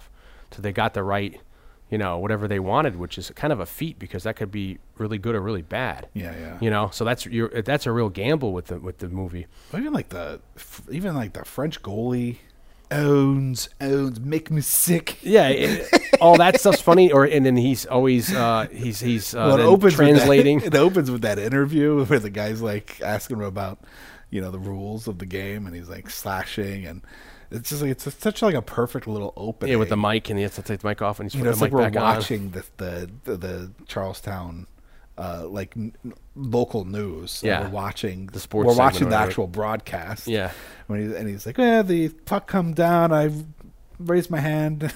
Game stopped. Start again. Yeah. It's so many fond memories of this movie as we're talking about it and as we watched it. And then where they shot this, Johnstown, Pennsylvania, they had a big flood, and that's what the dog. Yeah, they have the monument to the dog, the flood thing, and then it's only flooded 3 times ever in its history. One in like the 1800s, one in the 30s, and then in 1977 when this movie came out. So they had to delay their what are they real life? Not the Chiefs. They're the Jets. The Jets had to delay their season opener because of this big flood that this town had again, which is kind of in the weeds. But anyway, and then the other big thing in the movie is that no one knows who owns the team. Yeah. So that's what Paul Newman's trying to get out of Strother Martin, like who owns the team, because he wants to go try to petition the girl or the person to find out who it is. Then when he finally tracks down who it is, it's this woman who inherited the team from her. She's a widow. Yeah, and her husband, whoever he was, and she's got this nice house, kids, and she's like, and that's the funny thing about it too. It's the sad fact of our life with consumers and whatever, that she's like, she'd rather take the write-off and let the team go up, evaporate. It'd be better for accounting. Yeah, that's the irony. She's like, I probably could sell the team. But yeah, it's easier for... thank you for, this is the first time that, first year this investment has been profitable. Yeah, but my accountant thanks you. Yeah, but she's like, I'd rather take the tax write-off. The tax write-off for it imploding, and that becomes like almost the thing for Newman at the end when he runs in there and gives this big speech. And all that's hilarious, where you have like Newman coming in there and like he's trying to talk about nobody cares, and when the Hansons get in, he starts talking. They're all, yeah, just go, and they're all like looking at him like, what the fuck? And then he's kind of, and then he knows he could play to them, and he starts playing to them, and then like then you have Strother Martin come in and he's like yelling like, you were terrible, whatever. I forget what the line he says. He's just, that's hilarious. And so there's so many great parts in this movie, and it's funny that you take like people love Butch Cassidy and the Sundance Kid, but like for me, I think like Raindrops Keep Falling on My Head is really oddly placed. That's that era of where they put just folk songs and everything, no matter what time. And luckily, this movie doesn't suffer from that, And then so George Roy Hill did a great job with this movie. I mean, the Sting is great. I'm not saying anything else. Well, even the way the games and stuff are filmed. Yeah, it's a lot of that low angles. Yeah, where it's along the ice. It's almost dolly shots and stuff. That's kind of the way. I mean, I'm sure there are hockey movies before this, but I mean, that's the way hockey looks in movies. I mean, it's like certain language, cinematic language of how you shoot a hockey game, and it's definitely, whether he invented it or he's just just doing it, and it's an existing language already. It's really done kind of to perfection. It's a beautiful movie to look at in that gritty 70s style. Like, it's almost attraction repulsion. You know Yeah. what I mean? Like it's so gritty that it's and almost ugly that it's beautiful. I mean, even I just remember, after Newman gets Dave Carlson, who becomes killer, gets him all riled up because he's clearly like just like the nicest guy on the team. Yeah, he's not. But he keeps on, that he's feeling old, and he kind of really plays the victim to get him riled up so that we can start getting the fighting happening. And I just remember it's like, even on that first viewing, when he's sitting on the bench and the guy's trying to sew, he's like, "Stop moving, you're gonna make me miss," or whatever, and he's stitching up his lip, And he goes out on the ice and with thinking how even now when you look at it, it's pretty gruesome. It's pretty raw. The way it looks. And then he runs out with like the thread sticking out of his he mouth starts to beating him up continue again. fighting. But that's the irony with this movie is that's for the time and stuff, like the excessive violence that this was. I mean, it also is making it. I don't know if it's making a judgment, but it's kind of highlighting in our culture that that's what we respond to. People, the more violence, it's going to put the ass in the seat. So by the time this was the time. Well, that's on. They can. You were saying that a lot of hockey players were like, that's not what it's like. But in a lot of ways, like that is kind of like what it was. Yeah, like. back then it was very much a different Hockey kind of time. was a brutal sport. I mean, like I said, the Flyers built a whole reputation about it throughout the 70s, so like 72 to 79. Yeah. With the Broad Street Bully, nicknames, and it was a tough, fight-driven sport. And I don't, like we said earlier, like I don't know how it started or where It's weird. that became allowed, because you can't do that in any other sport, any other professional sport. Yeah, it's interesting how you could get away with stuff like that, and how the 70s kind of cultivated that. Yankees had a good team, say, but But hockey was never as big of a sport as any of the other professional sports, and it very well could have just come out of that sheer necessity. Like we need a gimmick. It might only exist because of that. Yeah. Because even to this day, hockey is not. It has never been and never will be as profitable or as big of a sport as the other, professional sports here in America. But I'll also say it, and especially for the local market, it's not. I don't think it'll ever be as big as when I remember growing up. We had the New Haven Nighthawks, the Hartford Whalers. I mean, those were big teams. Yeah. To me, there was little differential to them to the Steelers or the Bruins, the Flyers. I mean, or the Rangers. So it's like now I wonder if that market is completely eradicated. Like a lot of time, even with the farm club baseball teams. I don't know how. People go out, I mean, for me, I know college football is huge, college basketball is huge, women's basketball, college basketball is huge, but is college hockey, I don't know. I'm not in it. That's why I don't, Yeah, I mean, clearly there is a fan base for it, Yeah. but it's never been as big. And it very well could be the same exact reason why Newman, the reasoning in this is that it was being eradicated. It was so tied to the economy of whatever town it was in that it kind of, with the update of society, whatever, it kind of made it obsolete. Just been finally the NHL or any of these leagues finally maybe went to the refs if they're going to fight, let them fight for a while. I mean, we even said now that one hockey league dissolved, that year that they this came out, the American Hockey League, the North American Hockey League, they dissolved the year this came out. They were really, like you said before, they were really facing dire consequences. Yeah. Life was being mirrored accurately. And I wonder, if it's a certain amount of success in this movie is how awesome of an actor Newman is, where he just makes it look effortless in this role, because it doesn't look like he's doing anything in this movie, but he's doing quite a lot. He's sustaining the movie. He's being able to, you like him. He's not a dick. He is a hustler, no pun intended. He's carrying the movie on his shoulders, much like the character is in the film, but he's able to do it effortlessly, which is hilarious, and he's able to keep it all. And he's doing it in style. And he's doing, Jesus, those, you heard me once or twice. I was like, Jesus, those leisure suits. He in one scene he has that leather leisure suit, and what I love about it too is when he gets to his apartment, which in the apartment in real life was actually the Newman's was one of the Bruce Barreau. played for the Johnstown Jets. They just used his apartment to have Newman be in. But I love when he gets to the apartment, he takes off his Cuban heels and he like goes down a foot, like because when he was walking, I was like, he's walking like he's, he looks like he's on heels. And you forget back in the day, when you were leisure suits and all those kind of, when you were in polyester and velvet and all that kind of thing, men would wear high heeled kind of shoes like Cuban heels to a certain extent. So I love when he takes the shoes off, he drops a foot. It's hilarious. Newman's fashion. amazing. Plaid pants. Trendsetting.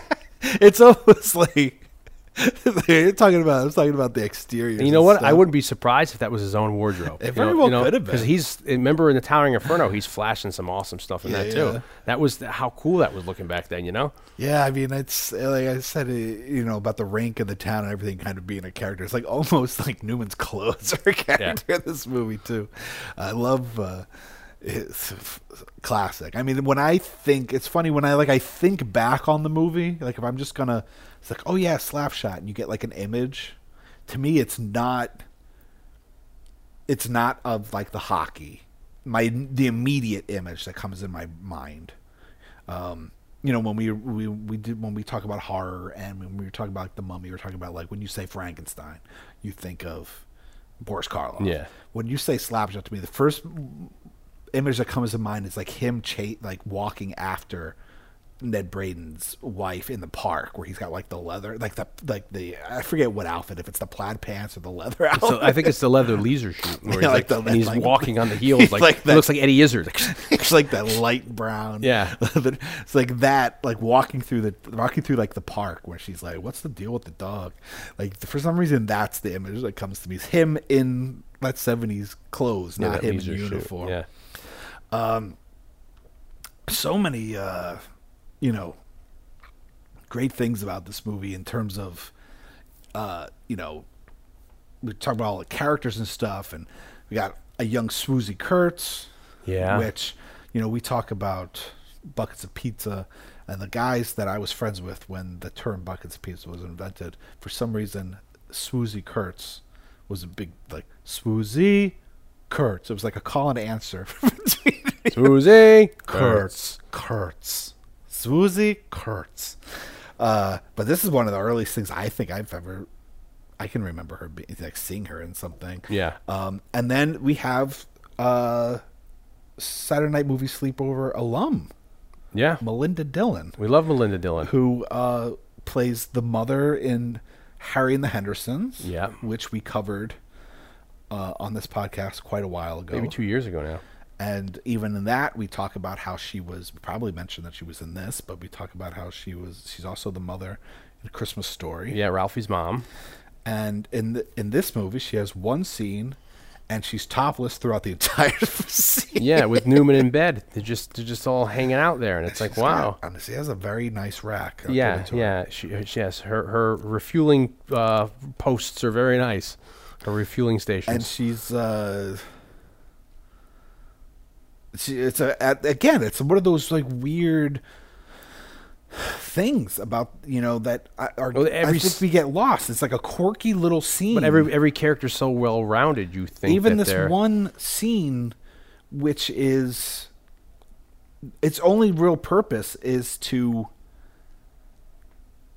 fuel a fight in like the next scene. Yeah, but even though script logic, even though that's the only real reason to have this scene, like this scene wouldn't exist today. Yeah. Now with all like the, all the I was going to say feed the kitty. What's the save the cat? Save the cat. Yeah. Like all this, like where we read about what structure is. Yes, a script structure of what you should be doing by a certain point of a page, so that it equals a narrative arc in a movie. Now that we're all reading these same script books and writing the same, that's why like, the theory behind so it many all. things are alike now, because it's we're all following these same structures. But back in the 70s, like that scene wouldn't exist in a script today. But back then, to just have this scene, this kind of weirdly innocent scene where he's sleeping with another player from an opposite team's wife, and she reveals to him that she's a lesbian now. Yeah, and then he uses that as fuel to the fire in the next scene to just... Yeah, but it's just this quirky little... But in a way, like... it's like a beautiful scene. Yeah. You know, she's, you know, and he's not judgmental. He's like, you know what? I get it. Yeah. You know, he's like, I'm around dicks and all day in the locker. Yeah. You know, like I get it. Like a woman's body's beautiful. And and I guess that's more of a testament to like his character. Like he's a good guy. He's not a dick. He's not judgmental. He's made his mistakes, and so he can't really judge anybody else. I feel like that's really kind of a mentality that Reggie Dunlop has. Like I've done it all. Like I can't judge anybody. And I wonder if this then ends up becoming the biggest tragedy, because at the end of it, he doesn't end up, you know, is that going to be the broken heart? He won't end up with the girl. Yeah. You know what I mean? The wife, certainly the way it appears. Yeah, she leaves the town and he's stuck in that one town, you know. Yeah, well, she's dating people in the town. I mean, they're separated, but it is like she's moving out. She was moving to someplace else. Yeah, He's I like, think she's moving to Long Island or something Yeah. because the town's washed up. Because Yeah. she's not. She's a beautician. She has a beauty parlor, but she can't. how are you going to get work in a town like that? They can't. Yeah, so they won't be able to afford a friend it. of hers that lives in Long Island has like an empty seat at the place that she works, so she's going to go move there. So they find out. He finds out that he can't. That the team's not going to get sold, and he goes to the team and he has to reveal that look, guys, I've been lying the whole time. Yeah. You know, which is another. It's like a tough scene. I mean, there's his guys. He really was doing it for the betterment of the team, but at the end of the day, he's lying to his guys, and he reveals it. And he says, "Look, but you know, this is going to be my last game, and if we're going to go out, like, let's not go out with this goon stuff. We're going to play it old time hockey. Yeah, you know, Bobby Orr, and he gets them all riled up, and they go out there and they play about 5 minutes of old time hockey, and that's hilarious. None of the joke. They realize, fuck it, they throw it, you know, they throw it down, and they end up, you know, the other team ends up.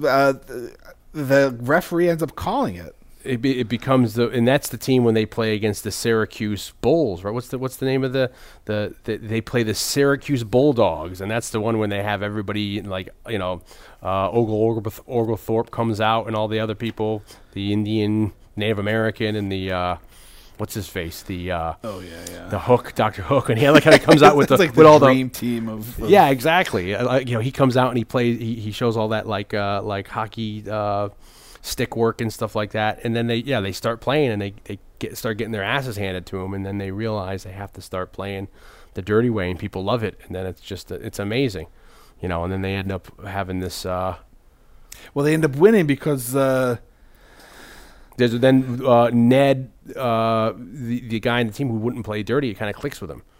And he looks up and he sees. Well, there's the whole scene where Newman brings Ned's wife to his ex-wife to get made up at the you know, to get a makeover. Yeah, and then she brings her to the hockey game, and then that's kind of sad. She's like, oh, I forgot how this used to be. Yeah, like I haven't been here. This place hasn't. So you think they have like I'm still on Newman's kick. You still think they have a chance together, you know? And then he brings them, and then he looks up and makes eye contact with the two of them, and he's like, "Oh my god, and that's Ned my won't wife." Fight, so he's just sitting on the bench. Yeah, and then he just like takes a look out at the crowd to see what's doing, and he sees his wife who had left him. Yeah, you know, or not too much earlier in the movie, but they had a fight, and she's redone. So he decides that he's going to get her attention. Yeah, and so he does a striptease act in the middle of all this fighting. You know, which stops everybody, and they all start watching and stuff. And then that's the irony, is that they think the other guys on the team are so disgusted that he's taking his clothes off. He's like, "You gotta stop this, ref. This is ridiculous," you know, because they're beating the shit out. That's that's another one of the ironies, is they're beating the shit out of each other, blood everywhere. But then he's disgusted that this guy's taking his clothes off, and he's like, "You gotta, this is not, you know, gotta put an end to this. Yeah, this is ridiculous. This is, you know, poppycock." And then and then he says no, and then he throws them out of the game, and they win by a technicality, but they still win. But they win, so they end up kind of winning. In a way, it's kind of like this, like they're like a reverse weird like Bad News Bears thing, you know, where like they win by technicality, but they win, and you know, it's kind of a false win in a weird way, but who cares? They win. And so we end on like this parade you know, of celebration that the Charlestown Chiefs won, and because of the win and all the, you know, attention that the team's getting, some of the other players are getting to move on, and Reggie Dunlop ends up getting a job as like a coach or manager or something in another team, you know, else in like Cleveland or someplace else. And that's the scene when he runs off the float, sees his wife. He's like, "Hey, his wife's trying to leave Charlestown while this is happening." The parade. So he's like, she's driving to Long Island, and he's like, "Hey, meet me in the next town. I'll give you." And she's like, "Here's my number. Call me." Yeah. I don't think it's going to happen. But they have this parade, and it's very much like the old days. You'd have a local parade, and it's another one of those, for me, a hilarity where they're going down the road, and in the background you have this movie theater, and it's it's one of those like old Deep Throat. Well, it's one of these old it's one of these old picture houses that probably can't sustain anymore. So what does it have playing there? It's Deep Throat and Meatballs, and those are both X-rated films. Everyone knows Deep Throat, but I know Meatballs, both Harry Reams films, who is a callback to our Grease podcast. Mm-hmm. If you don't know why, go listen to our Grease podcast. You'll know how Harry Reams is connected to Grease. But Harry Reams and a friend of mine who I'm going to leave nameless, that was a good friend of Martin and I, he went over his grandparents' house, and he found his grandfather had a stash of X-rated movies down in the finished basement and behind the bar, which we talked about before. Yeah. He had this great finished basement with this, the bar looked right out of The Shining with the red leather, the leather padding. Yeah. And he found a bunch of porn, so he grabbed the tape that we all had, and that was the tape that the legendary, for you and I, Taboo trailer was on. Oh, I see. And there was 3 movies on the tape, and the first movie on the tape was Meatballs. And it's Meatballs with Harry Ream, and it's a ridiculous plot where a scientist is making these meatballs to make an erection. And then it's like, how do you get rid of the erection? It's sex. So that's the plot of the movie. But it's hilarious that you see that in the background. So it's a wholesome parade. It's the last joke of the movie. The kids are at a parade, and in the background they're passing a marquee that has Deep Throat and Linda Lovelace. You know what I mean? It's like, it's fucking hilarious. Yeah, but I love the ending. Again, there's something very, very comforting, soothing, nostalgic. This like parade in this small town. Yeah.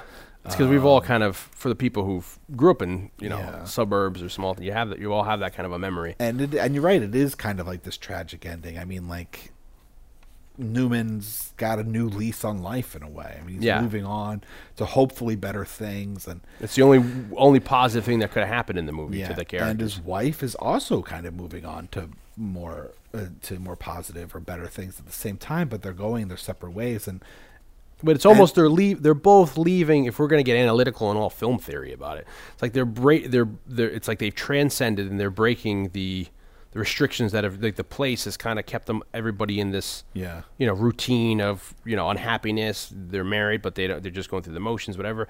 And now they're both breaking. She's going to do something else. He's going on to do another, but it's not going to be for the better, sadly. And maybe for the relationship. Yeah, and who knows if Newman really? I don't know if Newman knows that. Like, I don't think he does. You know what I mean? Is he going to come to a reality that, it's going to become a sad story where he's going to go to another town, some other, town that has the changing of the seasons. It's going to have a dark fall and a dark winter, and he's going to be alone there. It's going to turn into a Frank Sinatra Really, LP. I mean, if Scorsese was going to make a sequel to a Paul Newman movie, he really should have made Slapshot. Yeah, not Color of Friggin' Money. He should have made a sequel to Slapshot. I would have actually really liked to see the Martin Scorsese version of Slapshot. What happened to Reggie after? Yeah, and it's Tom Cruise, and he's like in a the mill new town. player in the mill town. Yeah, and it's almost like a version of that. What's the Ice movie? Reggie comes back to Charlestown. What's the Ice movie with the girl and the guy, D.B. Sweeney? Oh, that one. Yeah, Cutting Edge. Yeah, it's like that, but except Scorsese directed it. Moira Kelly and Yeah. D.B. Sweeney. So when the movie ends up, it comes out, and again we say that for 1977 standards that they considered the movie so foul with the cussing and all that advertisements had to on the bottom contain wording that said certain language may be too strong for children. They had to actually put that in wording in the R rating. Well, I mean, Newman even blames. He said before Slapshot, he wasn't really even like a cusser. Yeah, he didn't cuss, and he talks about a lot of characters have you have a hangover from a character where, like, a character, you keep some of the character's attributes, and he's saying since Slapshot, he says, quote, "My language has been right out of the locker room," because he never, it's like a sentence enhancer, which is hilarious. And I mean, this movie, this is one of the only movies that, since hockey's so big in Canada, it's one of the few mainstream American films that they translated into the colloquial Quebecian French and not standard French. So there's like heavy French Canadian language and foul language that they added their own little, Well, the 2 French players in the movie, like the goalie, and there's this other French Yeah, player that doesn't speak speak English. any Yeah, English. the goalie's always saying everything to him. Those two guys actually dubbed their voices In this French version. in this notorious version. And then nowadays when you look at it, like for it's a staple for the NHL or for hockey fans, and like you said, like it's almost like the brawl. It shows how that era used to be for hockey and all that kind of thing. I do have to give a shout out to the poster. The poster's great. It's one of my favorite posters of all time. And when we met, I had that image on a black T-shirt. Yeah. Or You maybe don't have that anymore? Maybe I don't fit it anymore. Oh. I'd love to make like a pillowcase out of it. My mom did that with a lot of mine. But like such a great image. I mean, people Google it if you don't know it. Or go to our site because we have it up on. We'll have it on the We'll have the poster up on our site. But I got to give a shout out. It was done by an artist named Craig Nelson. Yeah. And in a way, Craig Nelson he's a Saturday Night Movie alum. He did the Monster Squad poster. Yes. And he also did the poster for what will probably inevitably be a future Saturday Night Movie Sleepover movie at some point down the line. He did the poster for Garbage Pail Kids, the movie. Yeah. So he's got some sleepover movie cred, but I love this poster. I mean, it's the Newman hunched over the hockey stick with the for sale sign hanging off of it. The team kind of surrounding the team him, kind of behind him with the Hanson brothers standing in the background. To me, it's been always very like Mad Magazine. Yeah, it is very kind of this. You're right. It's very. It's a Mad caricature Magazine. of them, but you could tell who each player is. But it's got that kind of color and that sensibility of it, which was of the era. Yeah. I mean, some of Mad Magazines, they were huge in the 70s into the 80s, their heyday. That's when I used to look at them in the 80s and stuff.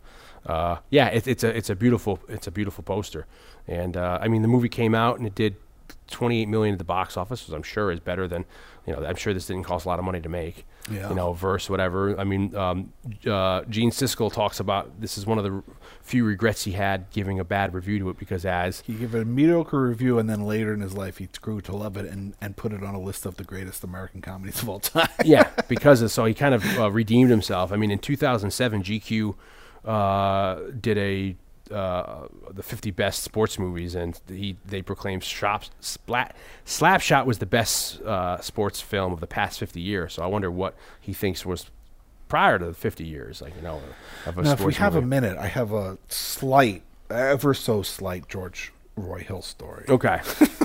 Who knew? And I figured, when else am I going to get to tell a George Roy Hill story? Yeah. So a few years ago, I'll keep it to a shorter story than what I could be. I kind of became somewhat friendly with the director, Jeff Lieberman. Yeah. Who directed the movie Squirm and Blue Sunshine and Just Before Dawn. And he lives in Westchester, New York, and I went up to Westchester to hang out with him and have lunch with him and hang out. We hung out at his house. He wrote Neverending Story 3. He had a Neverending Story 3 poster. Is up that in the his Jack office. Black one? It might be the Jack Black one. He's in one of It them. might be the Jonathan Brandis one. If I'm okay. I don't know. God rest his soul. But so I'm hanging out with Jeff Lieberman, and this guy comes over and wants to borrow like Lieberman's canoe. Yeah. So he's like, yeah, it's in the garage. So we go out. I help the two of them like put it on top of this guy's truck or his car or whatever. We're like tying it down, fastening it, and Lieberman's telling him, here's the oars, and it should be good. We're chatting, and Lieberman goes to the guy. Unfortunately, I can't remember the guy's name. I feel bad about this, but he goes to the guy. He says, "Oh, you know what? Blake's an editor." I was like, "Oh yeah, you're an editor. I'm an editor. What kind of stuff you edit?" And I was like, "Oh well, right now I edit mostly like kind of reality television." And I guess he's like a film editor, but he's in New York and he's living in Westchester, and I guess he's not getting a whole lot of work. So he gives me his card, I think, in case like at work ever came up. So the guy leaves, and I'm looking at his card, and Lieberman goes, his dad's George Roy Hill. His dad was George Roy Hill. Wow. And I looked at the card, and it was like John Hill or something like that. Yeah. And I was like, oh. I was like, really? That guy's... We should have contacted him and interviewed him for this, for this podcast. That would have been great. I probably still have his card somewhere. And maybe that'll be a future get if we do like The Sting or we And do I was like, Butch that's Cassidy. the guy's... His dad directed Slapshot. Yeah. Huh. And And that's he was interesting 'cause they're older clo- than us, obviously. Yeah. But, yeah, so there was a very slight... I mean, odd- Newman always lived in Westport since 1966. He was a Connecticut guy, so maybe George Roy Hill was around here too. You know, you think a lot of them. So it's just a very odd little story. It's like, tidbit. oh yeah, I just kind of helped George Roy Hill's son like fasten a canoe to the top of his car with the guy that directed Squirt. And I'm sure that guy knew Newman well. You know, Newman's been in how many George Roy Hill movies? Yeah. So I'm sure that guy was a regular over at Newman's Westport home. So you probably shook the hand that shook, you know, like look at all Might this have. 3 ways from Sunday. You know, he wiped his ass in the morning, but he shook the hand of Paul Newman in the afternoon. You know? So it's a slight little. I don't know when I'd ever get to tell that story again. So that's your connection. That's your that's like my odd little 1 point connection to slight- George Roy Hill. Did he pass away? I don't know. I'm sure. I think he must have. I don't know what. And what year was that story? That was what 2014 or 13 or something. Why were you up there? You just were talking to him and then you We're just just hanging out. having lunch with Jeff Lieberman. Yeah. Because that's what you do. Yeah, lunch with Jeff Lieberman. Look at you. I mean, well, the long story is that he took over a horror class that I used to teach. Oh, the one you always talk about. Yeah, I used to teach this class, and then they ended up not having that class for a long time. And then when they finally brought that class back a couple years after I taught it, I guess somehow Lieberman, His name came up. So maybe he did a colloquium there or something. Our alma mater. Yeah, and they asked him if he would want to teach it. So he called me because my name was and my phone number were on the syllabus. They gave him my syllabus, and he called me when I was at work, and he's like, I answered the phone. He's like, "Is this Blake?" And I was like, "Who may I ask is speaking?" And That's not important. he's like, I think he said his name's Jeff Lieberman. It didn't click right away, and then we're talking. He's asked me about the class and all this stuff, and then finally somehow he reveals that he's directed horror movies, and I was like, wait, you're like Jeff Lieberman? You're like the guy that directed Squirm, Jeff Lieberman? And he's like, I'm glad you knew that movie. And so we became friendly, and Yeah. So I went up there to kind of talk to him more about the class and just Pick his brain about just because we all went to the we had then screening at Alamo Draft House, a Squirm. Yeah, which was kind of, I guess, shortly after that. Yeah. And he, we had just become friendly via talking on the phone and stuff, and so I just went up on like an afternoon. I went up And you got to meet George Roy Hill's son. Yeah, That's great.